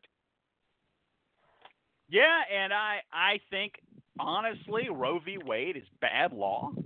I don't know if they're going to be willing to change it. There is the first time in a long time the possibility that we could see Roe v. Wade overturned. I don't know if they'll be that bold. I mean, I just don't know that Roberts is that bold of a guy. I'm not sure how bold Kavanaugh and Gorsuch will be.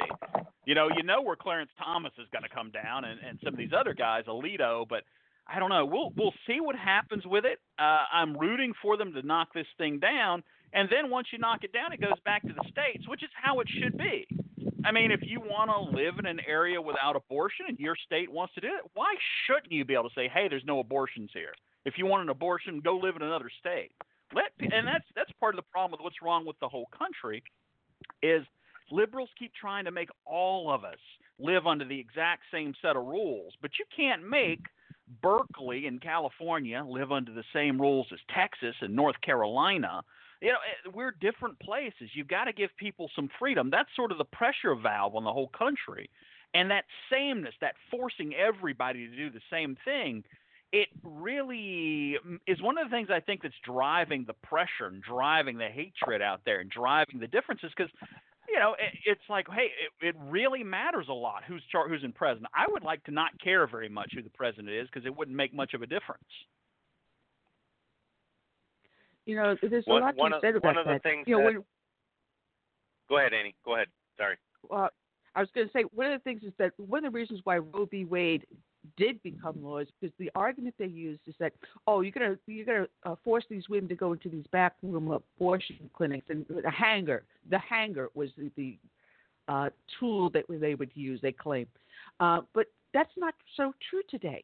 Today, we have such movement across the country. It's so easy to hop a bus or jump into a car or have a friend grab and cross over a state line that would perform that abortion. It's not the same as when it was when you didn't have as much mobility as you have today. It's a whole different atmosphere. Yeah, I agree with you. And on top of it, look, people can live where they want to live and do what they want to do. I would like to see more variations between the states. I don't mind. Like when I hear somebody say, well, Seattle has a $15 minimum wage, I don't go, well, nobody should be able to do that. I go, great, you guys do that. We're not going to do it here. But let's have a nice little natural experiment as to what happens. Same thing with gay marriage. Gay marriage, I don't think, should be the law of the land everywhere. Let the states break it out how they want to break it out. Let people have their choices and make their decisions. It would be so much healthier for the country. And especially think about this. We live in a society now where you can choose everything. You can go out and choose, 100 different blockbuster movies to watch tonight. You can listen to thousands and thousands, unlimited numbers of songs. You can do just about anything. You can have, I don't know, you go to the store and you want to get cooking oil, and there's 50 types of cooking oil in there to pick from. And then government's like, well, everything's got to be one size fits all. Well, no, that goes against everything we're doing as a society. Let people sort out and do their own thing. We would be so much better off if we could do that. Well, that's the way the country was designed. Each state was a small incubation. You try it out there, and if it works there, maybe you can try it in another state. But if it doesn't work, as you said, every state has its own distinct personality, its own set of values. What works in Kentucky is not going to work in Maine. That's the way the country was designed. It was supposed to be the state rule, not an overall federalism. One of the things that George Mason fought against. You're right on. See, now I brought up You're the right on. founding father. You're right on. Yeah, That's why they wrote in order to. Oh, go ahead. We got everybody talking. But go ahead. John, I think you were going to say something. Oh, gosh, I'm sorry. We got just a touch of delay, and I'm sorry I keep stepping over you. I was going to say, the funny thing about the Anti-Federalists is that they were right about everything. It's just things worked out pretty well anyway, but their arguments are all good. I mean, the Anti-Federalists, even look at something like Cortez's Green New Deal. One of the things she talks about is public transportation everywhere. Well, there's a great big difference between public transportation in, let's say, New York, maybe run into Philadelphia, and then let's say in South Dakota. You're not going to have everybody getting on a subway in South Dakota and going somewhere, or Idaho, where you got all this land and there's like tiny population center, nobody's going to be running the subway out to some tiny town. So a lot of these things, a lot of the problems we do have, and a lot of the things we spend an inordinate amount of time fighting over, really what we're fighting over is that government wants to make everything one size fits all instead of letting everybody do their own thing to a certain extent. The more we get away from federalism, the more likely it is, I think, down the road, and I hate to say this, but the more likely it is we break up as a country. Because the reality is we're not going to all live this way and love it. We're not going to keep forcing everybody to live the exact same way and having half the country seething in rage and saying, oh, my God, this is a disaster if the other side wins. That's not healthy, and it's not good for us. The more federalism we have, the better off everybody is, liberals and conservatives. You mean anti-federalism? Yes. If you think about it, that's why they wrote, in order to form a more perfect union. They knew what the hell was going on then. I mean, we are just trying, our schools have done such a great job of indoctrinating and leaving out so much of the important history, or attempting to smear those who really made history by calling them racists or homophobes or bigots or whatever you want to do. But they got it right, in order to form a more perfect union. They knew it wasn't going to be perfect, and they knew states would vary. But in order to form a more perfect, they wanted to move that way, but it just wasn't going to be that way. States' rights is what this country is made of.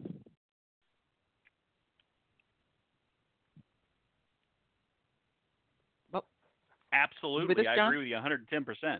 Yeah, I'm sorry. I didn't know who was going to jump in there. But, yeah, absolutely, 110% you're right. I mean, that is what makes a country successful, makes a country as big as the United States successful. The more we try to everybody's got to do the same thing, the worse it's going to get. Well, you're a perfect example of it. Sorry, Annie, go ahead.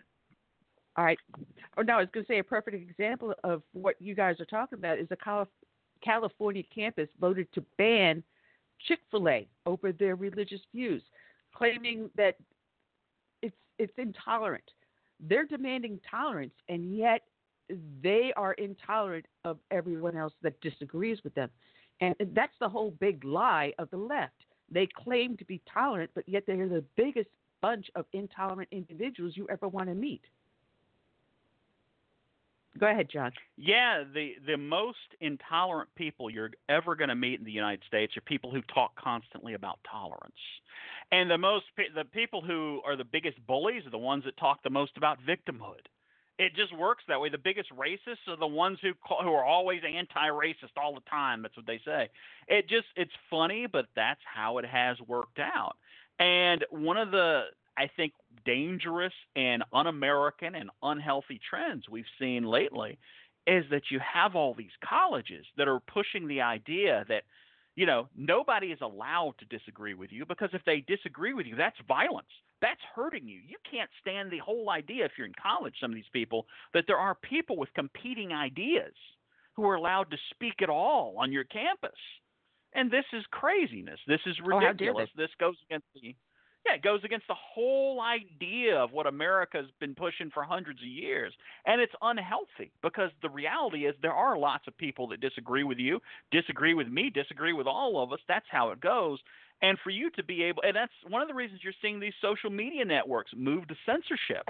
They're doing that because that's something that's an idea that's bubbling up. It's unhealthy. I don't want to censor – I'll tell you now, as much as I disagree with them, I would not kick Louis Farrakhan off of any platform. I wouldn't kick these white supremacists. Can't stand them. Don't agree with them. Wouldn't kick them off of any platform.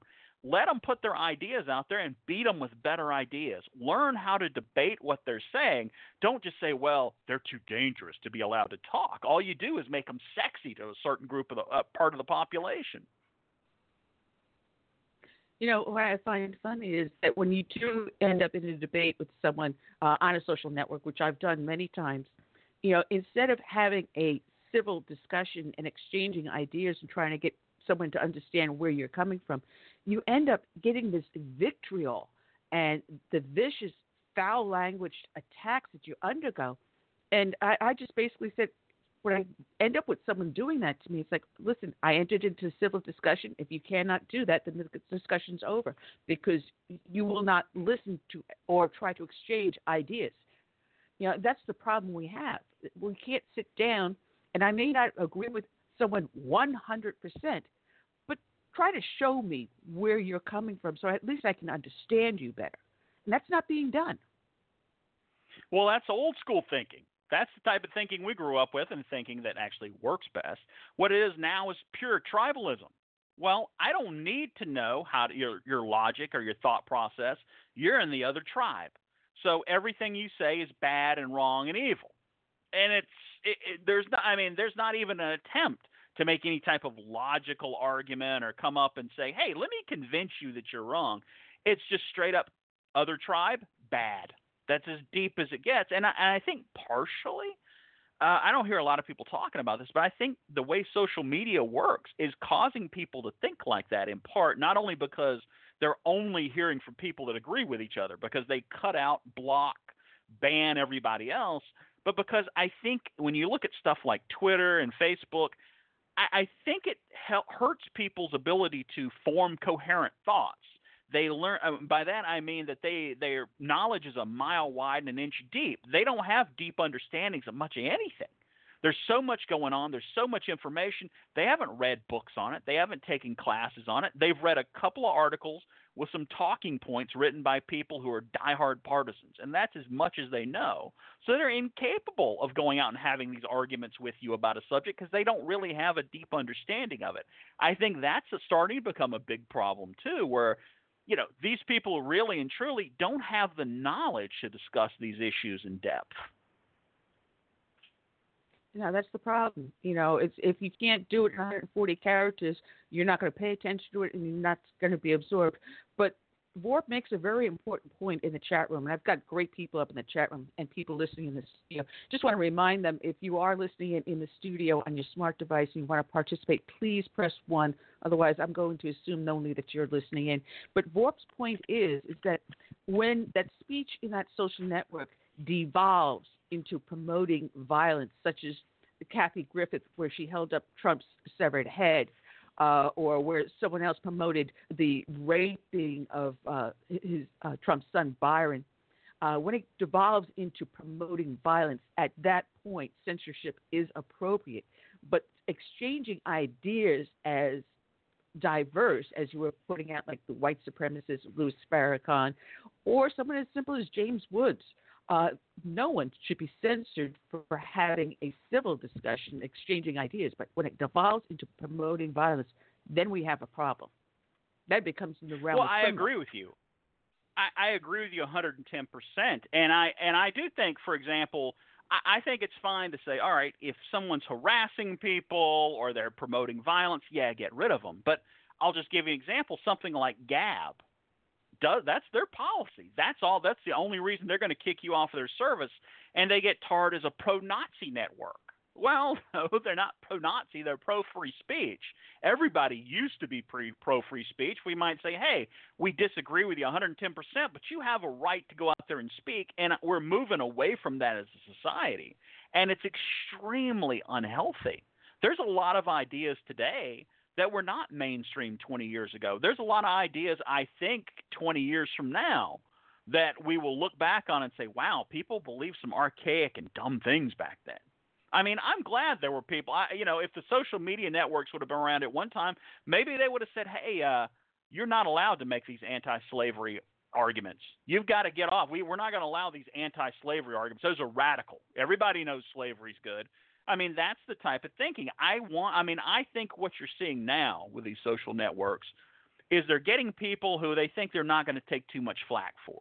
They go after Milo and Laura Loomer and a few other people. They say, we're not going to catch a lot of flack. But what they really want to do is spread that out. They know if, let's say, they get rid of Ben Shapiro, they're going to catch hell, or Jonah Goldberg or something. But they're saying, hey, who can we get rid of? Like, I'll give you an example. I was not running my Facebook page, the Right Wing News Facebook page, for like the last year it was up. But a week after I did the fundraiser for Judge Kavanaugh that raised about $600,000, well, guess what? The Facebook page was taken down. And Twitter took down the Right Wing News Twitter account, which I did run. They got rid of those. There was no real – they gave an explanation, but they never said, all right, give me a specific violation. Point one out. Point out an actual violation. They never did it. They're just like, hey, you're down. We claim you're breaking some rules. As far as I know, we weren't. And they take us down. And you're seeing that with banks. You've seen that with Chase Bank, where you've had multiple people who've had their accounts taken down. I mean, think about this. Think about the whole idea of a bank saying to you, we don't agree with your political views, so you can't bank here. I mean, can you imagine like, oh, well, we don't agree with your political views. You can't have internet. You don't agree with your political views. You can't use this smart refrigerator. Oh, we're not going to give you internet service. I don't think we want to be that type of society. And I would like to see more Republicans in Congress making a stink about this. We're seeing some. I'd like to see a lot more. I'd like to see these big social networks broken up as monopolies. There's a lot to be said about that, because when you talk about the banks, you have not just Bank of America, Chase Bank, but Bank of America, PayPal, denied gun dealers access to the accounts. They're saying, no, you can't do these transactions to sell a gun or ammunition. They're attacking not just our freedom of speech, but our Second Amendment rights of self-defense. I agree, and I think one of the things, or one of the places conservatives have gotten into trouble, is that we have started going out and saying, hey, the only people who can threaten free speech is the government. And the government certainly can threaten free speech, and the First Amendment talks about the government, but they're not the only threat to free speech. These social networks have become so overpresent. We've allowed them to become monopolies, Facebook, Google, where they have this enormous amount of control over what gets heard and what doesn't get heard in a society. And we're letting them control that. And suddenly, guess what? Mark Zuckerberg, if you ask me, the three most powerful people in America are Donald Trump, Mark Zuckerberg, and the guy that runs Alphabet, Larry Page, which controls Google. They're the three most powerful people in America. Well, guess what? At least we had a vote for Donald Trump. Who voted on the policies for Google? Yeah. Who voted on the policies for Facebook? What people don't realize, Google, up until April 1st, allowed personal pages. They took that down. Now it's only business accounts. So they're, once again, limiting free speech by saying, the little guy doesn't matter anymore. We don't care about you guys. Boom, you're gone. And people don't realize that. But yet they use the Google account to sign into everything else, including Instagram. And it is frustrating when you do try to get the conservative message out because you are so limited. And God forbid you put up a picture of a gun. Oh, good Lord. If that'll get anything to get you banned, that'll get you banned. Or how about you talk about, radical Islam? That'll get you kicked off. So free speech is under attack everywhere. Well, and that's how it works, too. Like I say, they're getting the outliers, but then they start restricting what other things you can talk about. Well, you can't talk about radical Islam because we think that's you're attacking Islam. We declare that. And they're very different things, I should hope. But, you're not allowed to do that. Well, they're going to keep reeling these things in. You saw it with advertising, too. You see it with YouTube, where YouTube will go out and say, hey, you're not allowed to talk about this. We're going to demonetize you. We're not going to allow you to get advertising. You can put up stuff, but if you can spend 20 hours on a video, we're just not going to let you make money on it. So that stuff is coming. Google uses ads to do it. Facebook uses traffic to do it.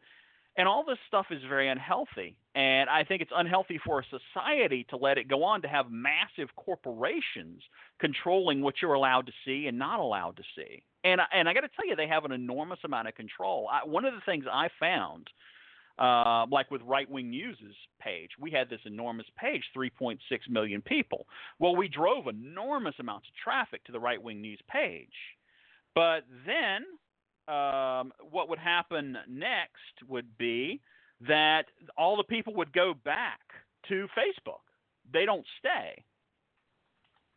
So that's the thing. They have all these people who use the services, but they stay on the services. So it's one of those things that's very very difficult, and it's very difficult to get them off of these services. There is not going, and I'm going to tell you, and there could be some sort of technological skip that gets around Facebook, but you're not going to build a Facebook alternative that beats them. They're too big. They have too much money. If it actually does well, they will buy it, just like they did with Instagram and WhatsApp. So the only way, realistically, if you ask me, to stop something like Facebook is to split it up. Even if you just end up regulating it, what will happen is these guys have so much money and power and influence is that they will end up making the regulations to benefit them. They will end up working with Congress behind the scenes, and they'll talk about all the tough regulations they put in place. And then what will happen is the regulations will be made to benefit them. And that's the type of stuff that goes on.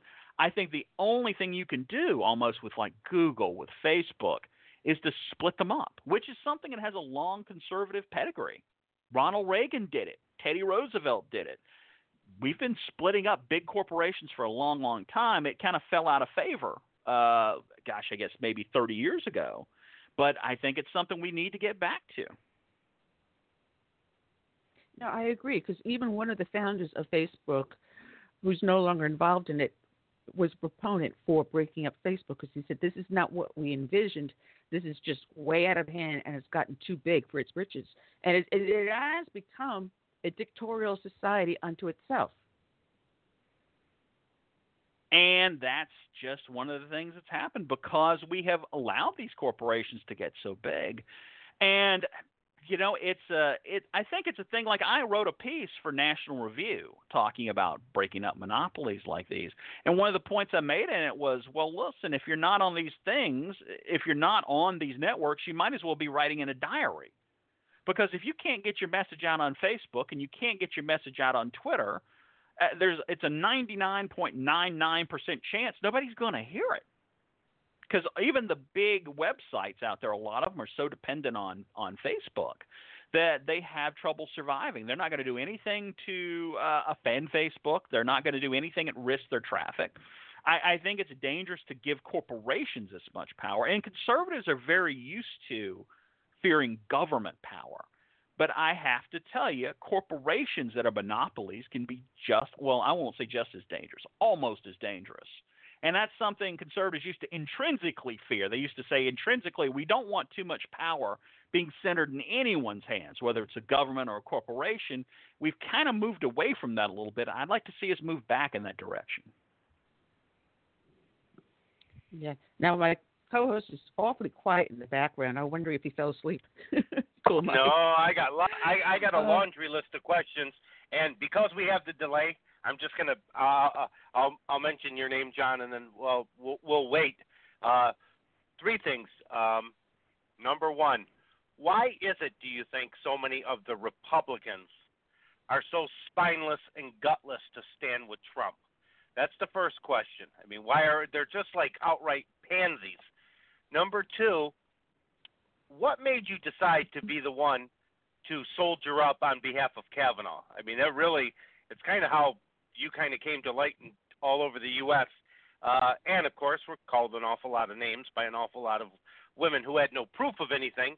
Finally, three, we need a Southern Sense exclusive. What next in your big bag of tricks for our host here is John going to surprise us with? So go ahead, John. Well, on one, I don't think people have been as unsupportive of Trump. I mean, I think they have generally been supportive of Trump in the Senate. I know people don't think they have. I think they've generally gone along with what he wanted to do. They've disagreed with him a little, and I think some of that's just the old split in the party. There's always this split in the Republican Party between kind of the establishment country club Republican types and then the more populist grassroots types. Like if you look at someone like Mitt Romney is like 80-90% establishment country club. Donald Trump's more like the other way. He's like 80-90% grassroots populist. And these two sides, we clash a little bit sometimes, and we kind of get into fights over different things because the priorities are different. Like if you look at, if you look at an issue like immigration, you will see the split, and it splits along those lines, where you have all the grassroots populist people, the Tea Party people who are like, right, we've got to fight illegal immigration, and like a lot of the establishment people are like, we're generally okay with it. Tucker Carlson, I thought, what a wonderful book talking about these splits, how you can see on the left and right, they kind of agree on some of these things, along the establishment things. They look at things the same way.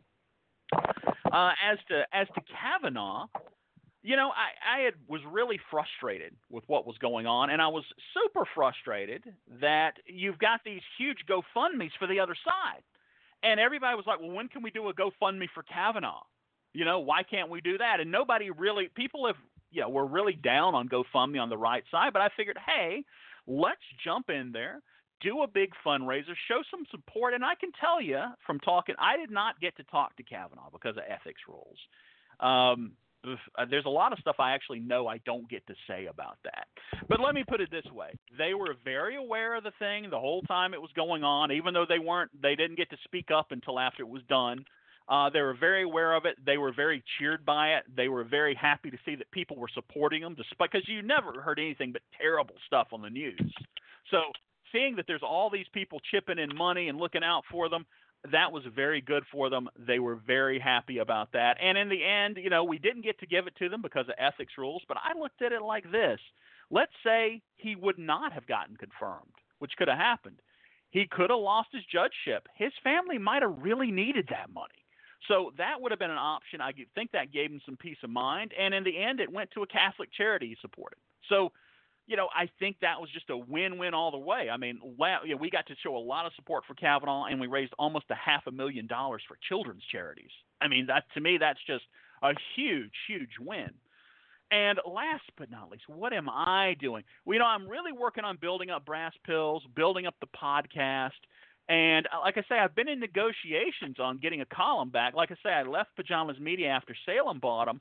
I've been talking back and forth with some different people about where I'm going to come up, and it's taken longer than expected. I wanted to be back writing columns quicker than this. I've actually wrote a few that I've piled up. I can't stand not writing them. So all that stuff I expect within the next 2 or 3 weeks, you'll see me back writing columns again normally, and I'm going to keep pushing Brass Pills. I'm hoping to make that enormous one day. It is a really good website, absolutely great website. We only have just a couple of minutes left, but I'm going to hang on to you until our next guest calls in, if you don't mind. But you wrote a article on your website. I was unaware of this one, the Princess Project. Oh my God! I can't actually believe that women are doing this to their sons. Oh my God! You got to tell people what this is all about. I mean, well, it's a Good thing where they have women who dress up as Disney princesses, and they want to take pictures with little boys, but not little boys dressed as princes. They made that very clear. They need to also be dressed up as princesses. So they take so it's like, hey, you come out and dress up as Ariel or I don't know, Cinderella. We take pictures of you dressed up, and so it's the most it's a whole idea. It goes back to this whole feminist idea that they push a lot these days, that masculinity in and of itself is bad. So we need to destroy everything that's masculine and rebuild men as defective girls.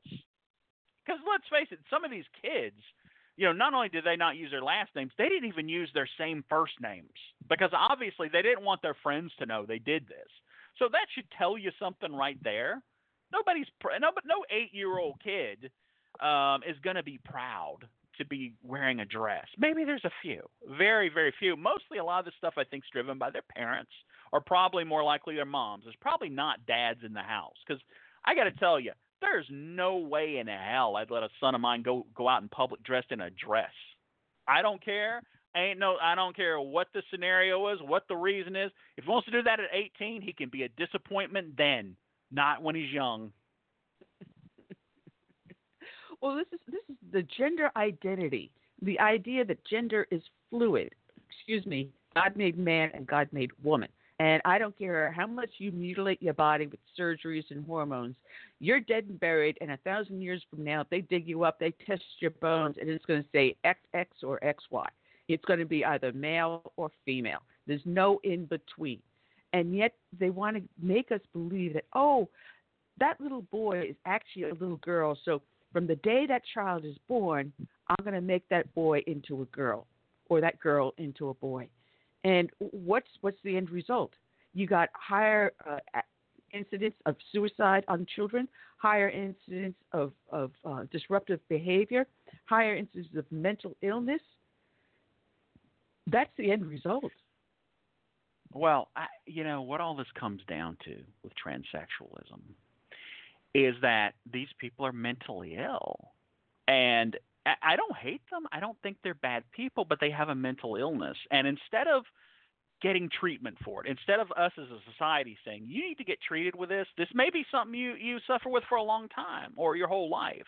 Now, this is one interesting side note.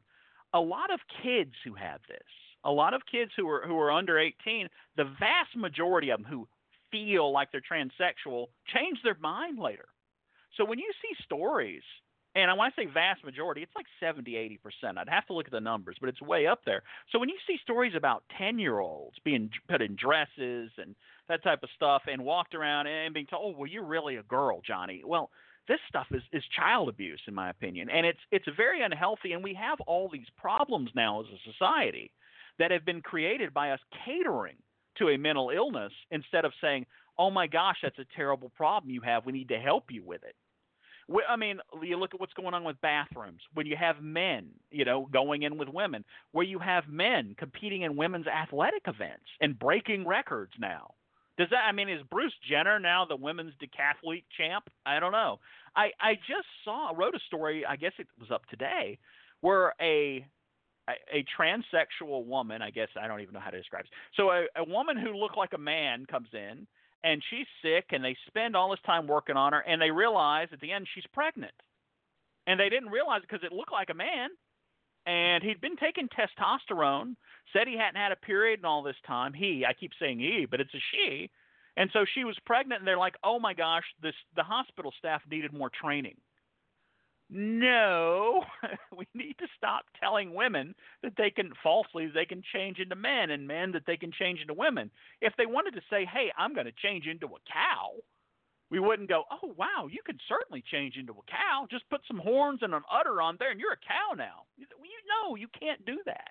You can't change into a cow. You can't change into a dolphin. You can't change into a car, a dragon, a planet, and you can't change sexes. And I'm not, and I don't say that out of hatred or anything. I I understand we need to be very sympathetic to people with mental illnesses, but the worst thing we can do in that situation is to cater to it and just say, hey, we're going to play along. We don't go to people who are delusional, who think the FBI is monitoring their teeth and go, they are monitoring your teeth. They are. They're listening in on you all the time. We don't do that. That's horrible. And that's what we're doing. That's the sort of unhealthy, horrible thing we're doing to people who believe they're a different gender.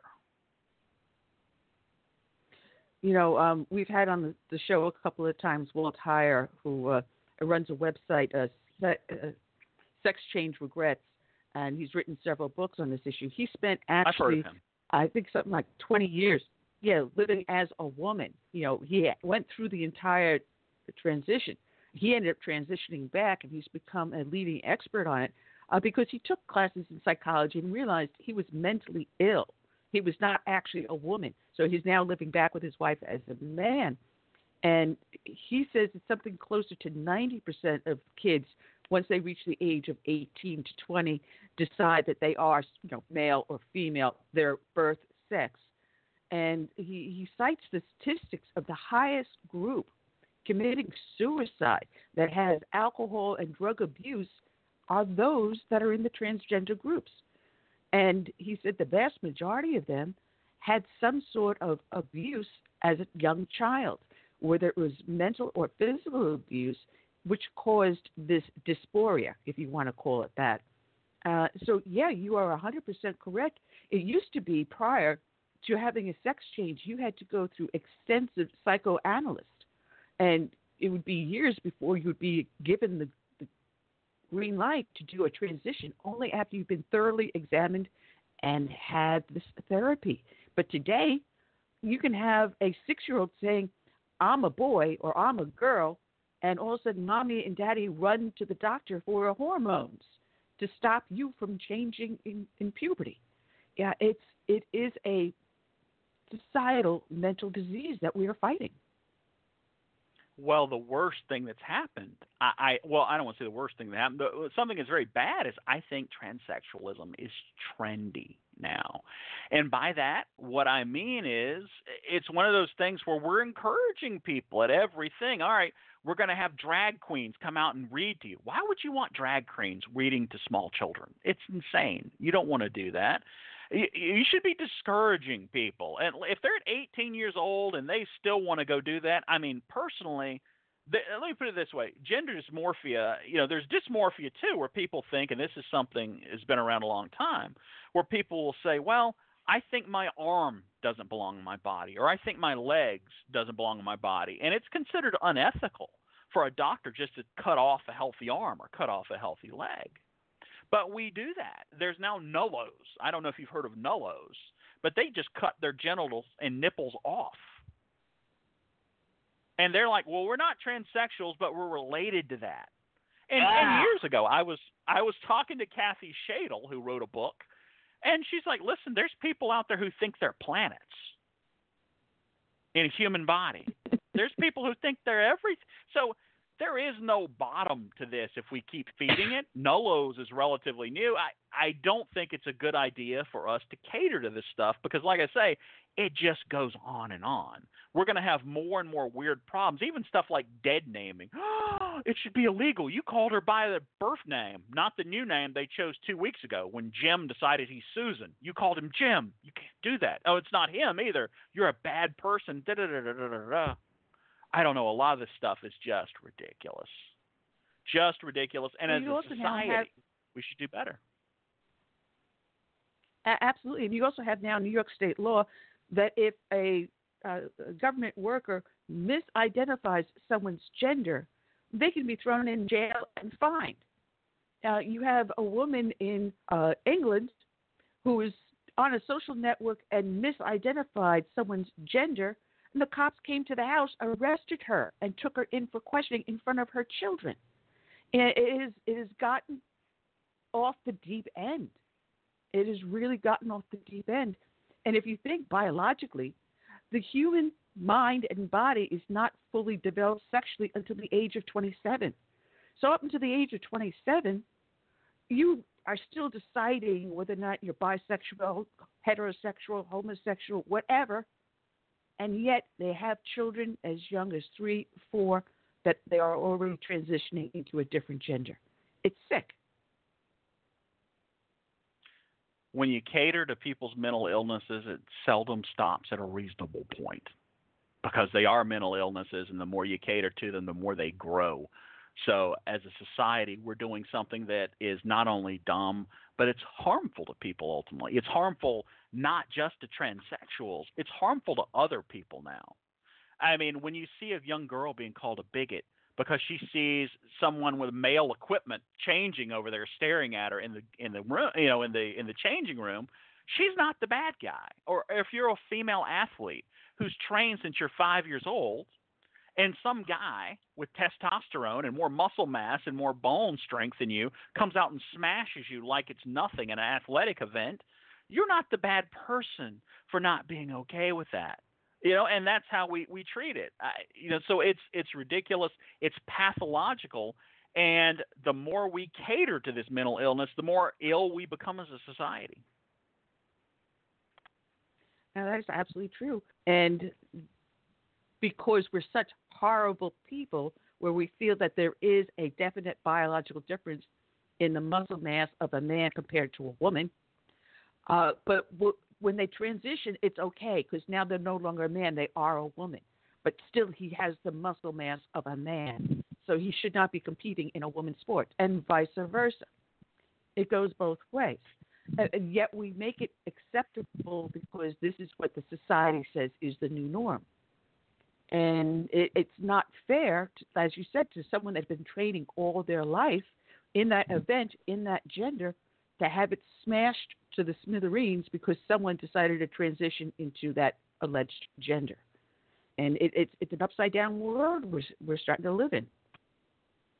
Well, now, to conform to the lie that there's no difference between the genders, you've actually started people to start saying, well, there's no physical differences between the sexes. You're starting to hear that more and more now. But that's so obviously untrue. Everybody knows it. There have even been studies that with college athletes, they've compared college female athletes to untrained males in college who don't do any type of training, don't play sports. The males have more muscle mass. And that doesn't surprise me at all. I mean, I've done sparring with women before, and it's different. You have to be very, very careful because they're female. I'm just saying there's like such a world of difference between men and women physically. And they go out and they find the most, the craziest exceptions to the rule, and say, well, I think Ronda Rousey can take most men. Well, maybe she could. Her and about 5 other women. And then you go down from her, and then everybody else loses to the average guy. And I mean, that's the sort of stuff we're talking about. It's really unhealthy. It's really illogical. And they do all this to defend the false idea that, hey, men could just change their gender and go compete with women and there's no difference. So the more we do this stuff, the more we cater to this mental illness, the more unhealthy we become, the more lies we tell each other. And that's what you're starting to see happen. To defend these first group of lies, this first group of mental illnesses, we're adding more. It's a bad thing.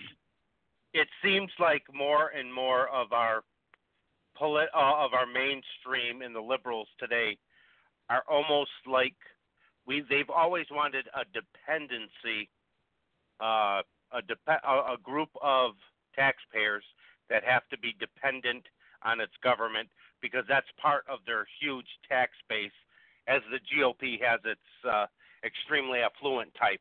But it now seems like they're attempting to create a large portion of victims, whether it be through transgender or whether it be through homosexual, whatever group there is. And it's almost as if they say, we are going to provide for you, just support us. You are a victim because of them.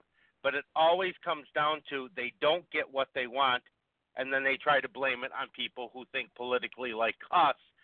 They're the reason you're not getting what we promised. John? Well, and that's true.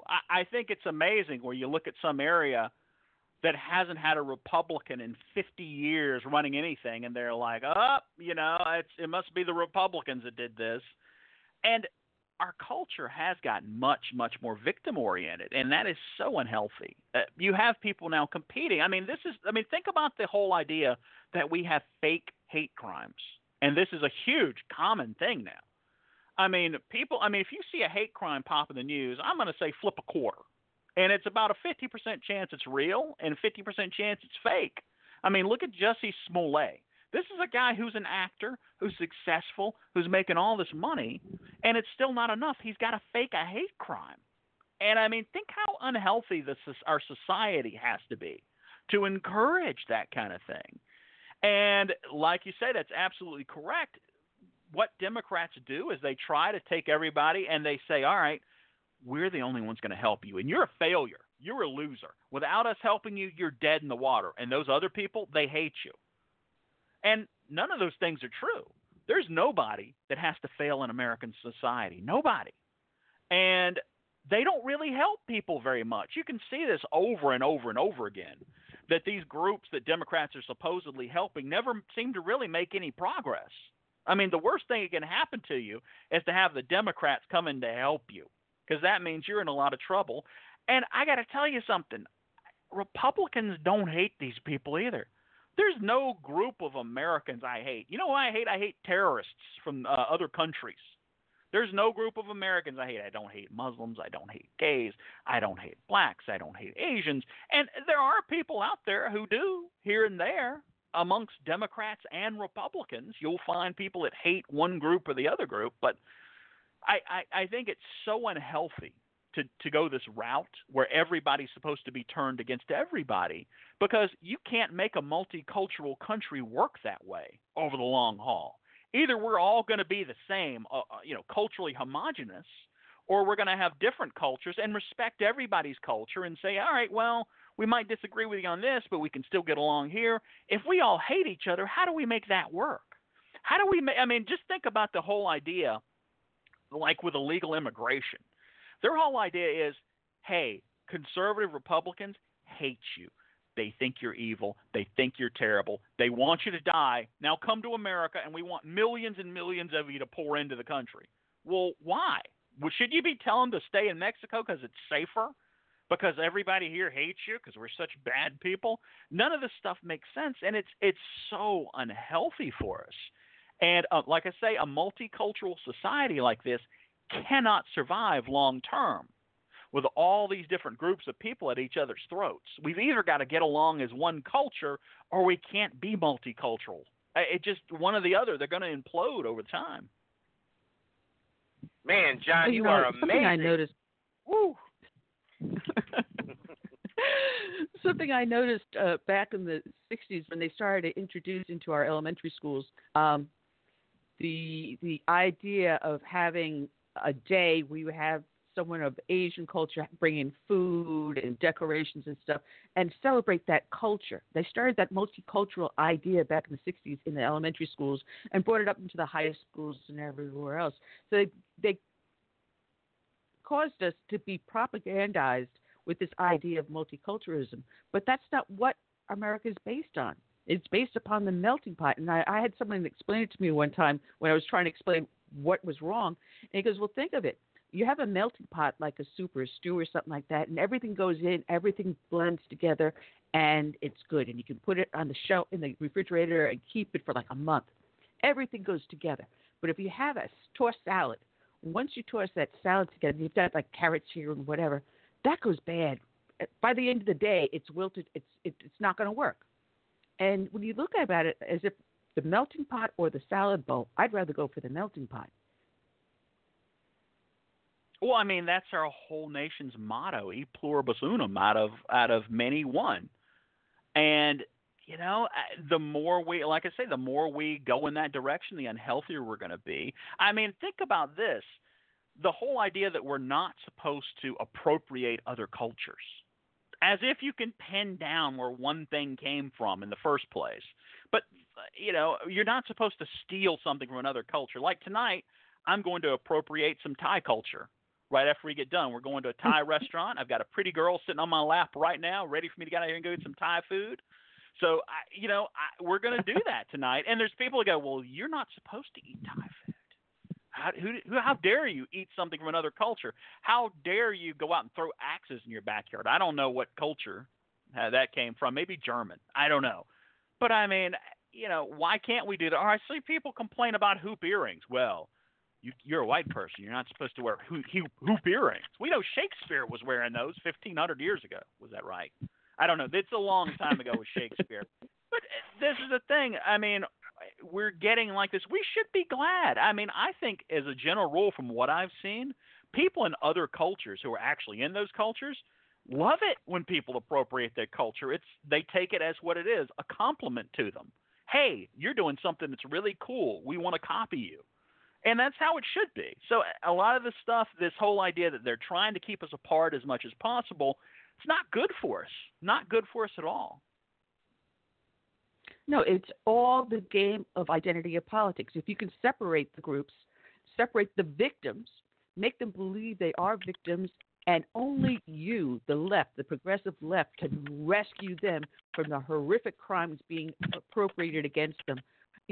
But instead, our nation was built upon the idea of everyone working together for a common goal of a good community, a peaceful, independent community. But that's no longer. If an immigrant comes here, no longer assimilates. I mean, my grandparents, 3 of them were immigrants. And the rule was you speak English in the house. But today, no. Why do I have to press 1 for English and 2 for Spanish? No. This is America. We speak English. So this is the whole idea. They need the victims. The more victims they have, the more votes they have, the more power they have. Well, even beyond that, with immigrants, we see this with people who live in this country. Like, if you think about the message you get from someone like Martin Luther King, basically, he took his idea from Gandhi. And Gandhi's whole idea was, hey, the best way to get what we want out of the British are basically decent people doing something they shouldn't be doing. And we can win by showing we're peaceful and good people, and it's going to appeal to their moral center. Martin Luther King did basically the same thing. And when you see all these people, people might not have agreed with them back then, but when they see all these nice, polite people wearing suits, asking for rights, it just hit them. It's like, well, we've got to do that. We're because they were basically, despite their flaws, good people. But what do you have today? Martin Luther King didn't want to tear down our whole society. Martin Luther King didn't want to say, hey, America is basically a hateful, racist place and it can never change. But see, that's the message they push today. And it's not a healthy message for anyone. It's not healthy to tell people, hey, listen, no matter what you do, you're going to have white privilege and you're going to be racist against black people. Doesn't matter what you do. And black people, you're always going to have it harder than white people. And this is the type of message they push. And they push it constantly. It's so unhealthy and so toxic and so bad. I've got to tell you, if their whole goal of liberalism was to destroy the country, they really wouldn't have to do anything all that different. Because they're getting there. It's sort of a slow poison. It's not the fast poison that kills you in a week. It's sort of like that slow toxic poison they pour in your food that kills you over 2 years. And people go, oh, how did they get poisoned to death?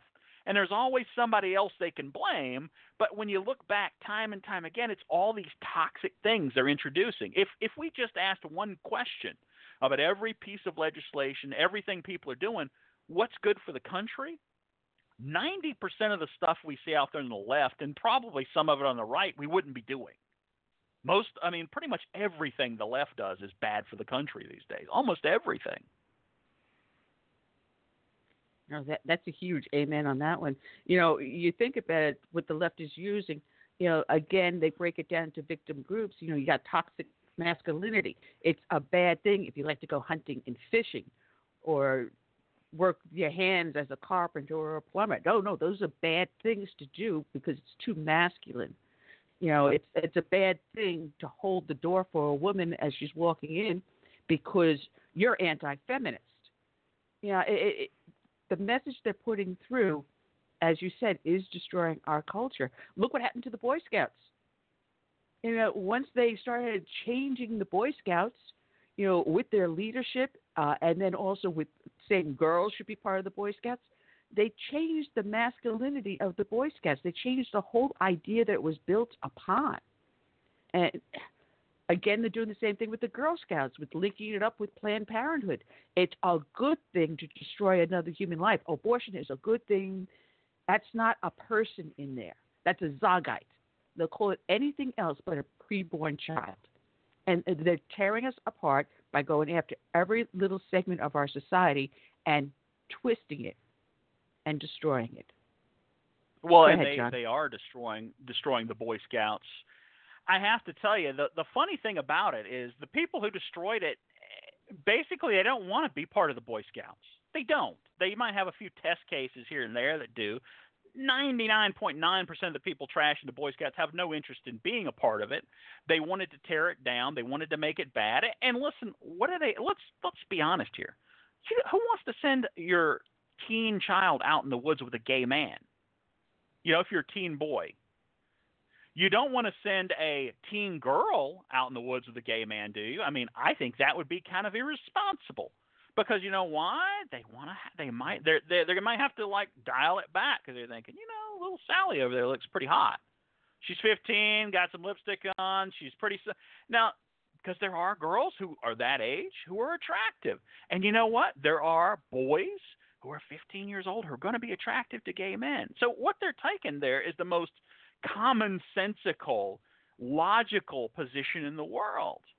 I mean, if you look at what's happening with the Catholic Church, too, along those same lines, some of it are people who are interested in boys, but some of them are just gay men who are interested in teen boys. So they go out and they push all these changes through, and then what happens? The backbone of the Boy Scouts, and I don't know how many people realize this, is different religious groups. I want to say something like half the Boy Scouts are Mormon. Well, the Mormon Church had even told them, hey, if you do this, we're going to pull out, as a group. And they are. That's happening. The Mormon Church is going to be gone. There's other church groups that are going to go. They're as good as dead. The Boy Scouts, I doubt, will exist in their current form in 10 years. If they do, they're going to be a tiny, ugly shadow of what they used to be. Maybe they'll get Boy Scout, merit badges for, I don't know, probably transsexual transitions. That's what they can get their merit badges for. So that's where we're headed. It's not good, and yeah, they've destroyed the Boy Scouts, and it's sad. If you think about it, about all of this whole big picture, that all these people, whether it's destroying the Boy Scouts, whether it's whatever it is, it starts with what's the heart at their core of their political beliefs. America is a bad country. Every country has problems because of America. The United States has done nothing but pimp and steal from every country, and because of its mighty power, it has driven these countries to all have problems. It's always America. And at the heart and soul of whether it's Congresswoman Tlaib or a liberal in Iowa or a liberal in Oklahoma, whatever they're on their bully pulpit, whatever they're on their soapbox about, they all 100%, not one, disagree with that statement, that America is the cause of the problems globally. That's it. John? Well, you're right, and that view is very Noam Chomsky-esque. I don't know if you've ever read any of Noam Chomsky's work, but that's the central theme of everything he writes. It's sort of like the devil made me do it, and America's the devil. It doesn't matter. The Soviets were always responding to American aggression. The Germans were responding to something America did. If something bad happens in another country, it's because America made it happen.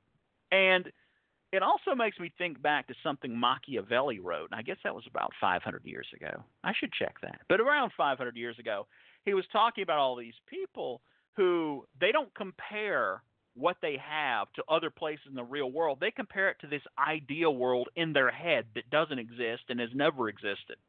And that's always the thing with America. We're always being compared to, oh gosh, I think what we could have if my ideal worked would be X, Y, and Z. And it's like, well, your ideal doesn't work. I mean, they don't appreciate anything we actually have. And me, I look at it a little different. Most of human history has been nasty, brutal, and short. It has been people living short lives, going out and doing farming for their family. People have been brutally poor. If you look at the advances in human history, the overwhelming majority of them, I'm going to say 90%, have happened in the last 200 years. When we've had this rare little bubble of capitalism and democracy that's come along and allowed people to move up and move up really fast. And we take all this stuff for granted. So many people think we can tinker with this and tinker with it, and oh my gosh, nothing could ever go wrong. We could never have a problem with it. And that's so not true. It's like with the Romans. The Romans did great for a long, long time, and they kept tinkering, and everything blew up.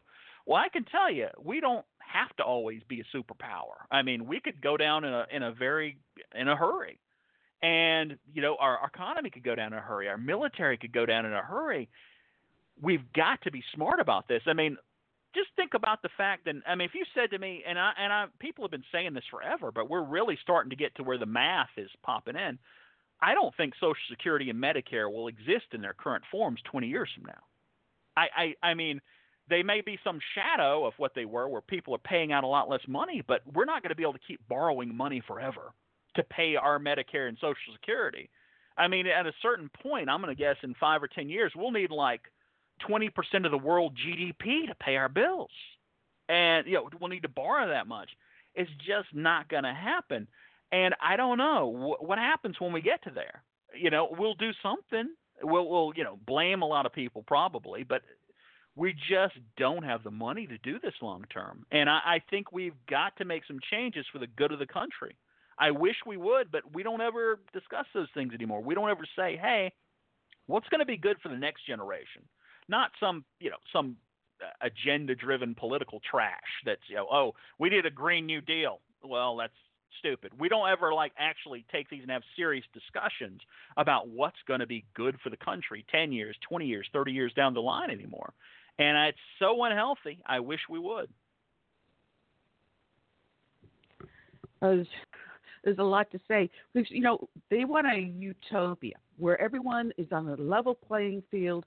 Everyone has the same talents, the same abilities. In other words, everyone has nothing is what they're going to do. That's the end result of the utopia. They tried it with the Pilgrims.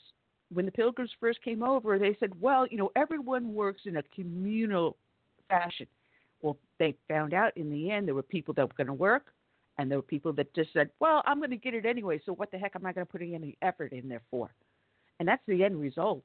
So everyone ends up with nothing. And the Pilgrims almost starved to death, only by allowing people the ownership of personal property and retention of that property. Did it succeed? Capitalism works. Utopia simply doesn't. And they want to push that idea of socialism on us. And this set of Democrats out there running for president, any Democrat running for office, is pushing socialism. It used to be if you said, oh, I'm a progressive, or I believe in socialism, you were a pariah in society. But today it is accepted as the norm. We have gone from one end of the pendulum swing to the opposite end. And I don't know what the answer to that is, John. Well, the answer might be implementing socialism. And then everybody gets poor and realizes how stupid it is. Because this isn't like something economists are puzzled by. Well, gee, what works better, economics or, socialism or capitalism? This isn't really a question of economics. I think there's two things. One, people used to be pointing these examples out when America felt like it was in more of a competition with the Soviet Union and the Chinese. Then we could look at these systems and say, oh, well, we can see what's working and what's not. But some of these systems have started to be more of a hybrid. China has gotten a lot more capitalist. That's why you're seeing growth there. Also, some of these capitalist countries, us included, have gotten more socialist in our policies, and that blurs the lines a little bit. But the other thing is, because it fits the agenda of so many people on the left, and the left has taken over our schools. from grade school all the way through college, what you're seeing is a lot of people who love socialism, giving a skewed view to these kids, and they don't know any better. You can give them an example and say, hey, they're eating zoo animals in Venezuela. Do you really want to eat zoo? You can pop that out there, and you can point these things out. But also I just think they're getting so much propaganda fed to them and so little reality that I don't think they fully understand. No, I don't think they do. Not unless they've lived in a socialist society. But they go, oh, but look at Norway. It works there. That is not exactly correct. Those they're Nordic countries are not broken. socialist. No, those Nordic countries are basically high-tax countries. They like to say that to countries that they're not in because somebody told them, well, Norway works out great, or Denmark, or whatever. They're not there. They don't know. But those countries' taxes are extremely, extremely high, but they're not socialist countries. They're just because the people paying the bills are big-time capitalists. But, people just don't know. They're uneducated when they watch MSNBC, and that's their talking points. They watch CNN and listen to Don Lemon or Low IQ Van, and that's their talking points. They listen to Ocasio. That's their talking points. Keep in mind, Ocasio, Tlaib, and all those other anti-Semites and haters and all them, they were recruited from the feminist website where everyone applied, and they basically thought, can these people win? And they are controlled by basically the high feminist oligarchies of the Democratic Party. And that's the agenda they're pushing, whether it was Kevin Spacey or whoever. They're making a move in the Democratic Party. Yeah, you're right. And, the thing is to think about, too, when you're talking about an economy, is that it's very difficult to have a pure economy anymore that's purely capitalist or purely socialist. But the thing about socialist economies is they don't grow. You could take 100 countries and make 100 of them capitalist, the same 100 socialists, and I don't know, 60, 70 of them that are capitalists would work, and none of them that were socialists would work. Now, you can take the ones that are already successful and layer a little more socialism on top of it. And what you're doing is you're slowing down growth. You're slowing down how well it's going to do. You're expanding the size of government. You're expanding the costs. And some of that's hitting us. We're looking at what we're doing in the United States. It's not the capitalist parts. The capitalist parts of our economy is what's growing everything. The socialist parts are the drag. The socialist parts are the ones that are making us head towards bankruptcy. And you see this overseas too. And as to the taxes, my gosh, it's funny because when I was in London, was it a year ago, 2 years ago? When I was in London, you would have these people complaining, just like regular people. Just tour guides, like, oh, geez, these are, they're not making that much money. They're like, government's taking half my check. And here in the United States, people don't realize this because you hear so much talk about, it's, the rich aren't paying their fair share. We have an extraordinarily progressive tax system. We're a lot more progressive than most of these European countries. And by that, the rich already pay a much higher share of their income. What we don't have, the middle class here actually pay a lot less of their income than these countries in Europe. And, one thing I would say, and this kind of goes counter to what a lot of conservatives say, is that if you're going to have the middle class using services, they should be paying for them, not the poor. But if you're middle class, you should be paying in taxes your proper share. But the reason we don't do that is nobody would do it. Like if they actually came to us and say, we want you to pay what these services cost or get rid of them, we'd all go, get rid of them, get rid of the services. So, and we don't do that. We just funnel it off to the rich, and then we have this huge deficit rather than actually going to the middle class and saying that, because they don't want that decision. They don't want the middle class going, well, we'd rather not have these services. So it's an unhealthy way of doing things, but it's how we do it in the States. There's something truth in that, because we have people that are using the Medicare and Medicaid. I'm disabled, so I'm on Medicare, but you don't see what the services cost. You're not getting a bottom line. So it's easy for someone on Medicaid to go into the hospital and get whatever has to be done, and never see a bill. Unless we know what we're paying for, then how do we control the costs? And that's the whole problem we have with the system.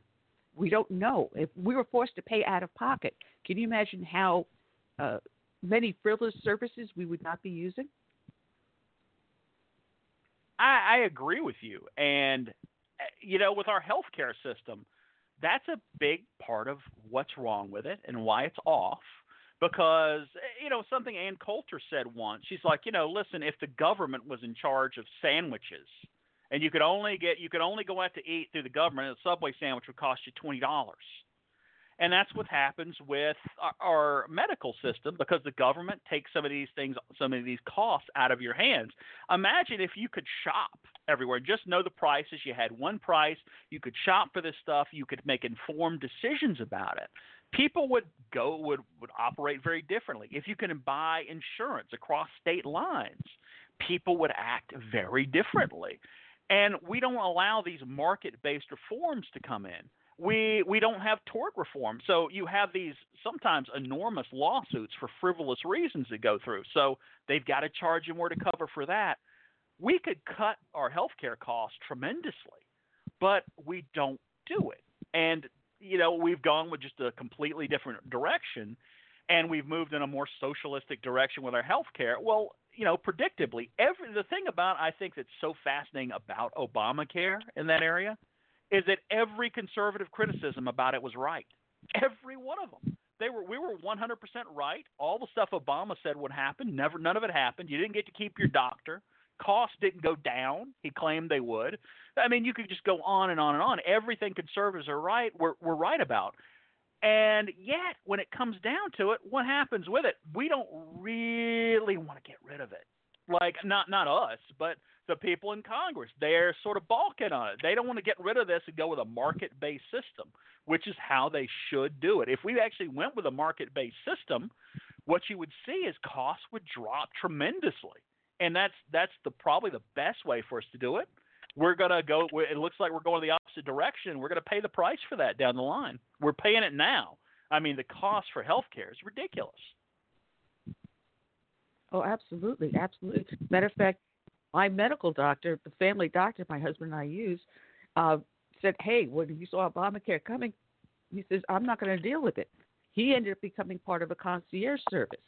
So in order to stay with him, we would have lost our doctor. We had to pay for the concierge service, which cost us a lot of money each month. But we felt that his treatment of us would be the best care we could get. So we had to shop. We had to know if we stayed with him, who else was out there? Who else would we end up with? We weren't happy with that. If you know what the cost is, you're going to make a wiser decision. But then again, they want Medicaid for all, which is where they're trying to push us. They tried it with Obamacare. Now they're calling it, instead of Obamacare, Medicaid or Medicare for all. And that's no care, period. Well, not only that, too, one of the reasons that and people don't know this, a lot of people don't, but one of the reasons Medicare, they can come out and say, well, Medicare is cheaper. Well, it's because the government will only pay so much. And so you get these doctors who get in this position. It's like, number one, well, I've had this person, they've been someone who I've seen for 20 years. I want to keep seeing them. And two, maybe I'm not making as much as I should, but if I keep these Medicare patients coming in, it does at least pay something towards keeping the lights on, keeping the bills that, happening. But what you've also seen a lot of, too, is a lot of doctors have dropped Medicare patients.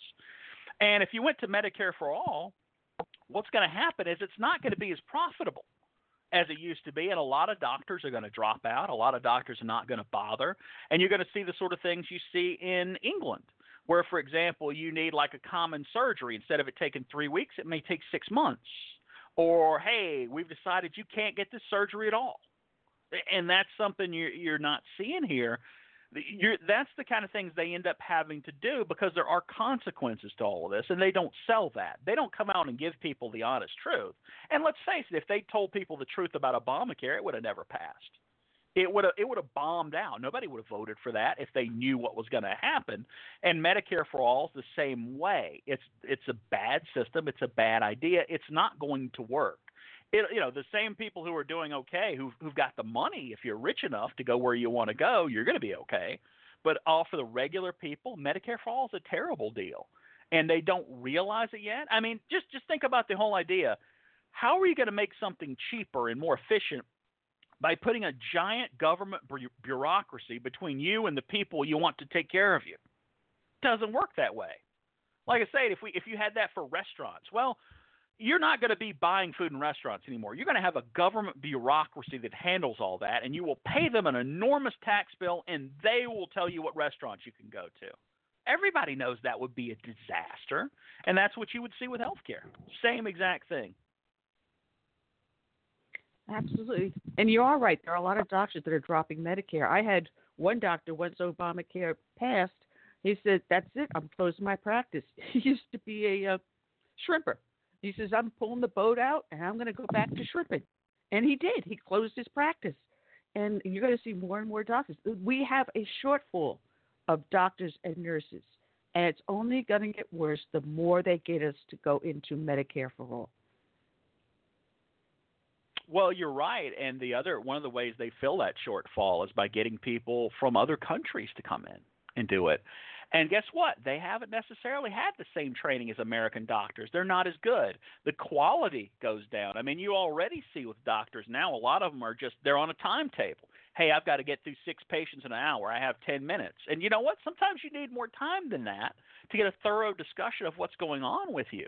So they're doing all these things, and they're cutting the quality of care. And I don't think that's good. I don't think that's a good idea. And it doesn't get brought up the way it should. I mean, they'll sell you on your Medicare will be free. Well, yeah, it'll be free except you pay for it, and it takes a lot longer, and the quality of doctors will drop if you can find a doctor, and they don't ever give you the rest of the story. That's well, like we're with down to our cell last phones, few with minutes. bridge cards, with college. Sorry, Annie, all of it. It's all free. College, bridge cards, cell phones. I don't know if you saw recently, we had an influx of televisions because I think the Pentagon got a bunch of new TVs. They're giving away their TVs. I mean, can you imagine when George Mason, Thomas Jefferson, and John Hancock are signing the Declaration, and there's a line of people outside the Library of Congress to get televisions? Good God. It's all free.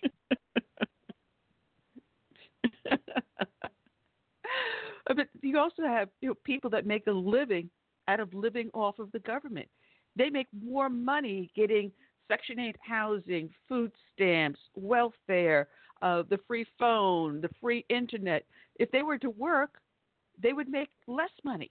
Oh, and then possibly have to pay taxes on top of it. So we've got a whole segment of society that lives off of government largesse.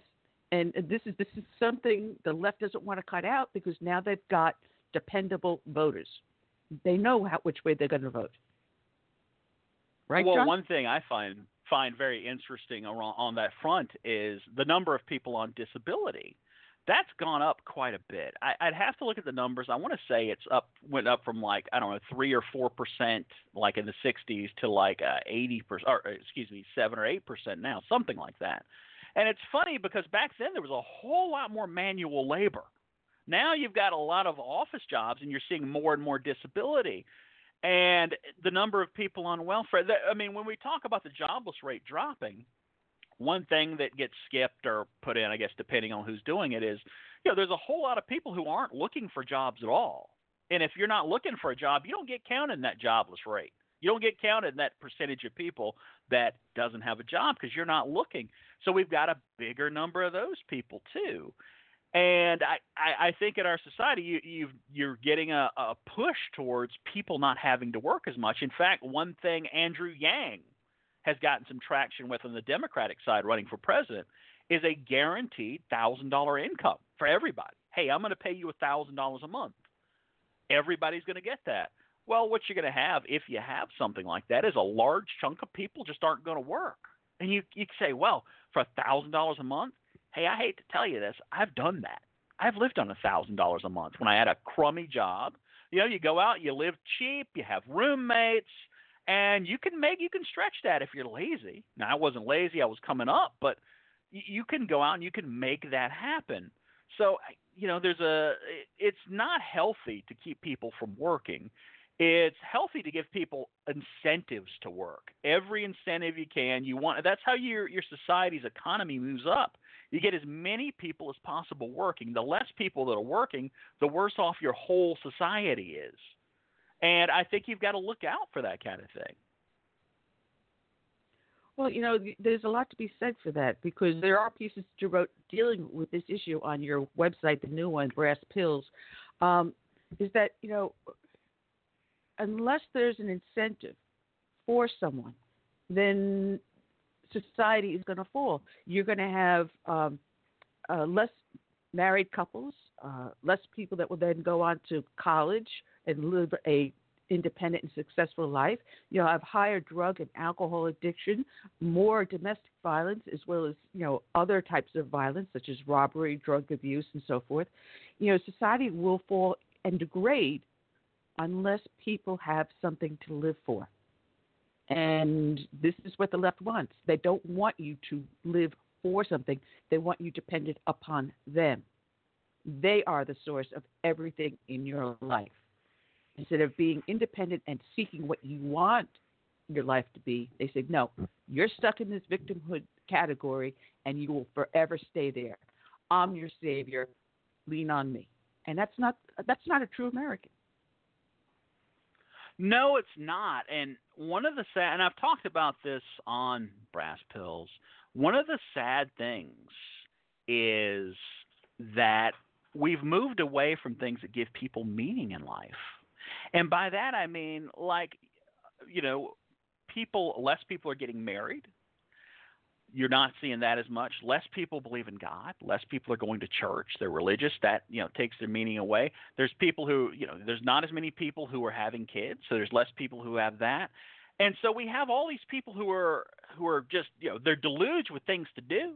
They can go out and play video games. They can go out and watch movies anytime they want. They got Netflix at home. They got TV. So they're kind of content in the moment. But they don't have these deeper meanings in their life. And when you've got that happening, there's no deeper meaning to it. There's no, why am I here? There's no purpose. People get unhappy. They get deeply unhappy. They get anxious. They have all these problems in their life. They, a lot of times, go off the rails. I guarantee you there's not one person who's gone on a mass shooting rampage out there who has a strong purpose in their life. You're not going to see somebody who's, well, I'm living my life for God. And, maybe if they're really crazy, but that's not most of these people in that way. They're crazy, but they're not delusional where they think God told them to go out and shoot people. So they're not doing that. They're not saying, well, gee, I've got to stay on the straight and narrow to take care of my kids and to take care of my wife. And when you take all these purposes away from people, when you say, hey, you don't need to plan for your own retirement. You don't need to take care of your kids. Hey, if you get divorced, we'll take care of your kids. Society will. Or we'll take care of your wife. You don't need to do anything. You just sit back and have a great time. Human beings are not designed to do that. It's like that scene in The Matrix where, the computer program's talking to Morpheus and says, the first Matrix, we made this perfect world for everybody and everything was great and everybody kept dying. So we had to make the world like this to give you some challenges, give you something going on, because your species doesn't like perfection. You don't like everything to be handed to you. I even remember this Twilight Zone episode where you've got this guy, he's a bank robber, he gets shot, he wakes up and he thinks he's in heaven, and then he realizes everything he does succeeds. When he plays pool, all the balls go in. Every girl likes him. There's no drama, there's no danger, there's no purpose, and then the guy's like, ha, you're in hell. Well, we're a little like that. We've got to have that purpose. We've got to have that reason to do things. And there's not as much of that out there for people anymore. People don't have a reason to get up in the morning other than, hey, I want to go play some video games and watch Netflix. Well, that's not a happy life. No, it's not. And like I said, everyone has to have a strive and a goal.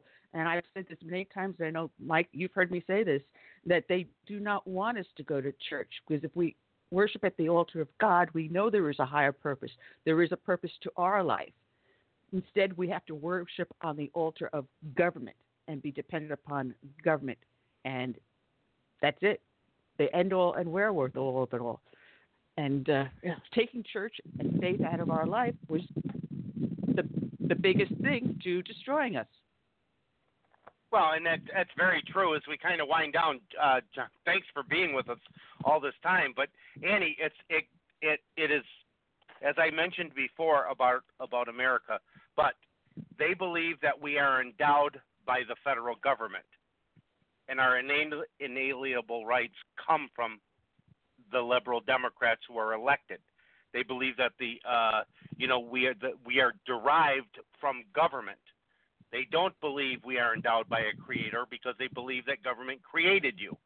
And that's one of the reasons that they believe in basically handing over your guns and other things, because what they don't want, okay, is they want you to believe that the government is the ultimate authority and you have no way to defend yourself, such as we see in Venezuela. This is, of course, America caused this, but the fact of the matter is they don't want individuals able to change what isn't working.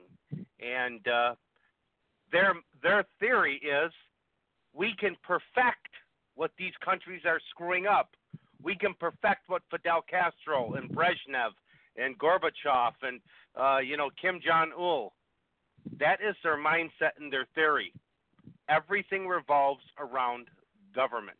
And as long as they're part of it, or they feel important or necessity, that is the world, the ultimate world they live in.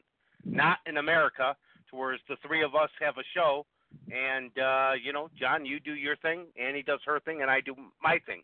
No, we all need to be what they see as, the utopia. That's it.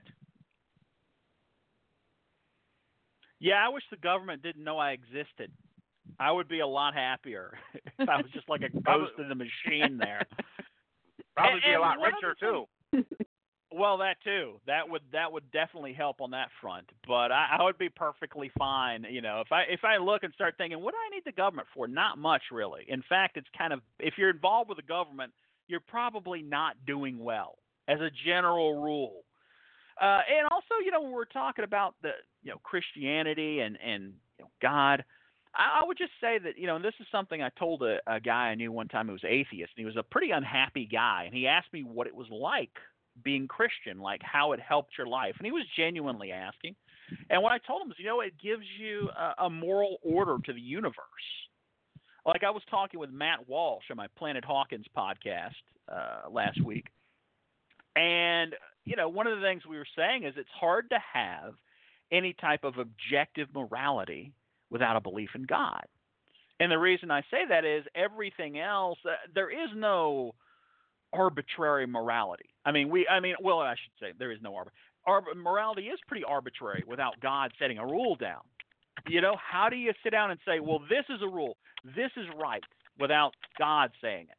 It's very difficult to do, because as humans, we all disagree on these things. There is no, if you look at animals, what moral rules do animals have? And if we have no God, there's no one up there, well, what are we doing? Why is it wrong to do something to another person? Why is it wrong to steal something? Why is it, if it benefits you? I tell you, my dog doesn't think twice about stealing food from another dog, right? So just something to think about, something to toss out there, And I do think for a lot of people, faith can really help their life. It can help them move back in the right direction. It can help give them a purpose.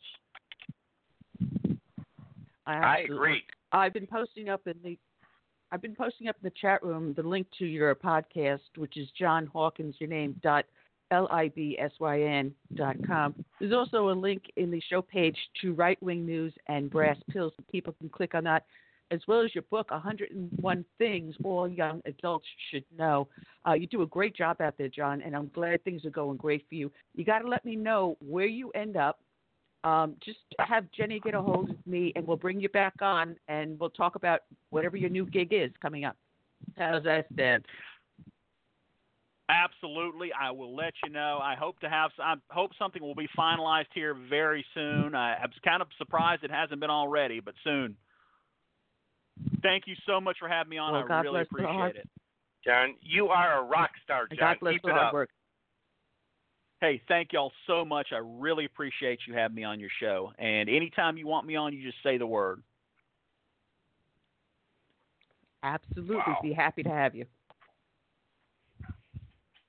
All right, check Well, out I his guess website, this Pills. is where. Go ahead, Annie. Sorry. No, just say check out his website, which is brasspills.com and rightwingnews.com. You can also find him up on Twitter, John Hawkins, RNS, I believe it is, up on there. Just check it out. Anyway, Mike, I want to thank you for joining us. Curtis will be back next week. He's out at a book signing today. But I want to thank you for hanging out with us today. And Well, Annie, John was great to hang out the extra time. Yeah, he certainly was. This is the part, listening audience, where big time Annie, big shot Annie, with all her millions of downloads worldwide now, says, "I'm done with you, Mike," and just throws me out. And in comes Curtis back for next week. But I've loved this, Annie. You run a great show. And oftentimes, Annie, when I'm when I dial in and you mentioned about hitting the button, oftentimes I just have you on the headset. I'm going door to door campaigning, but I'm still listening. And I enjoy the show very much. I'm honored that I was able to fill in for Curtis today. It was just a great show. Both guests are just absolutely amazing. John is just amazing. I mean, his knowledge of just conservatism. It's almost like a true Christian when they talk about the Bible. I mean, if you notice, he spoke with such passion about it. It's just moving. Absolutely. And I will find out what happened to our other guest, William Highland. We were supposed to be talking about his book about George Mason. I'll see what's going on. Maybe we can have him on another show. But that's all we got for today, folks. I want to thank everyone that's been up in the chat room over on Facebook, also that popped into the studio. We will be back here again next Friday. So I'm going to leave you with our closing song, When the Roll is Called Up Yonder, and I say good night and God bless. Have a good weekend, everyone.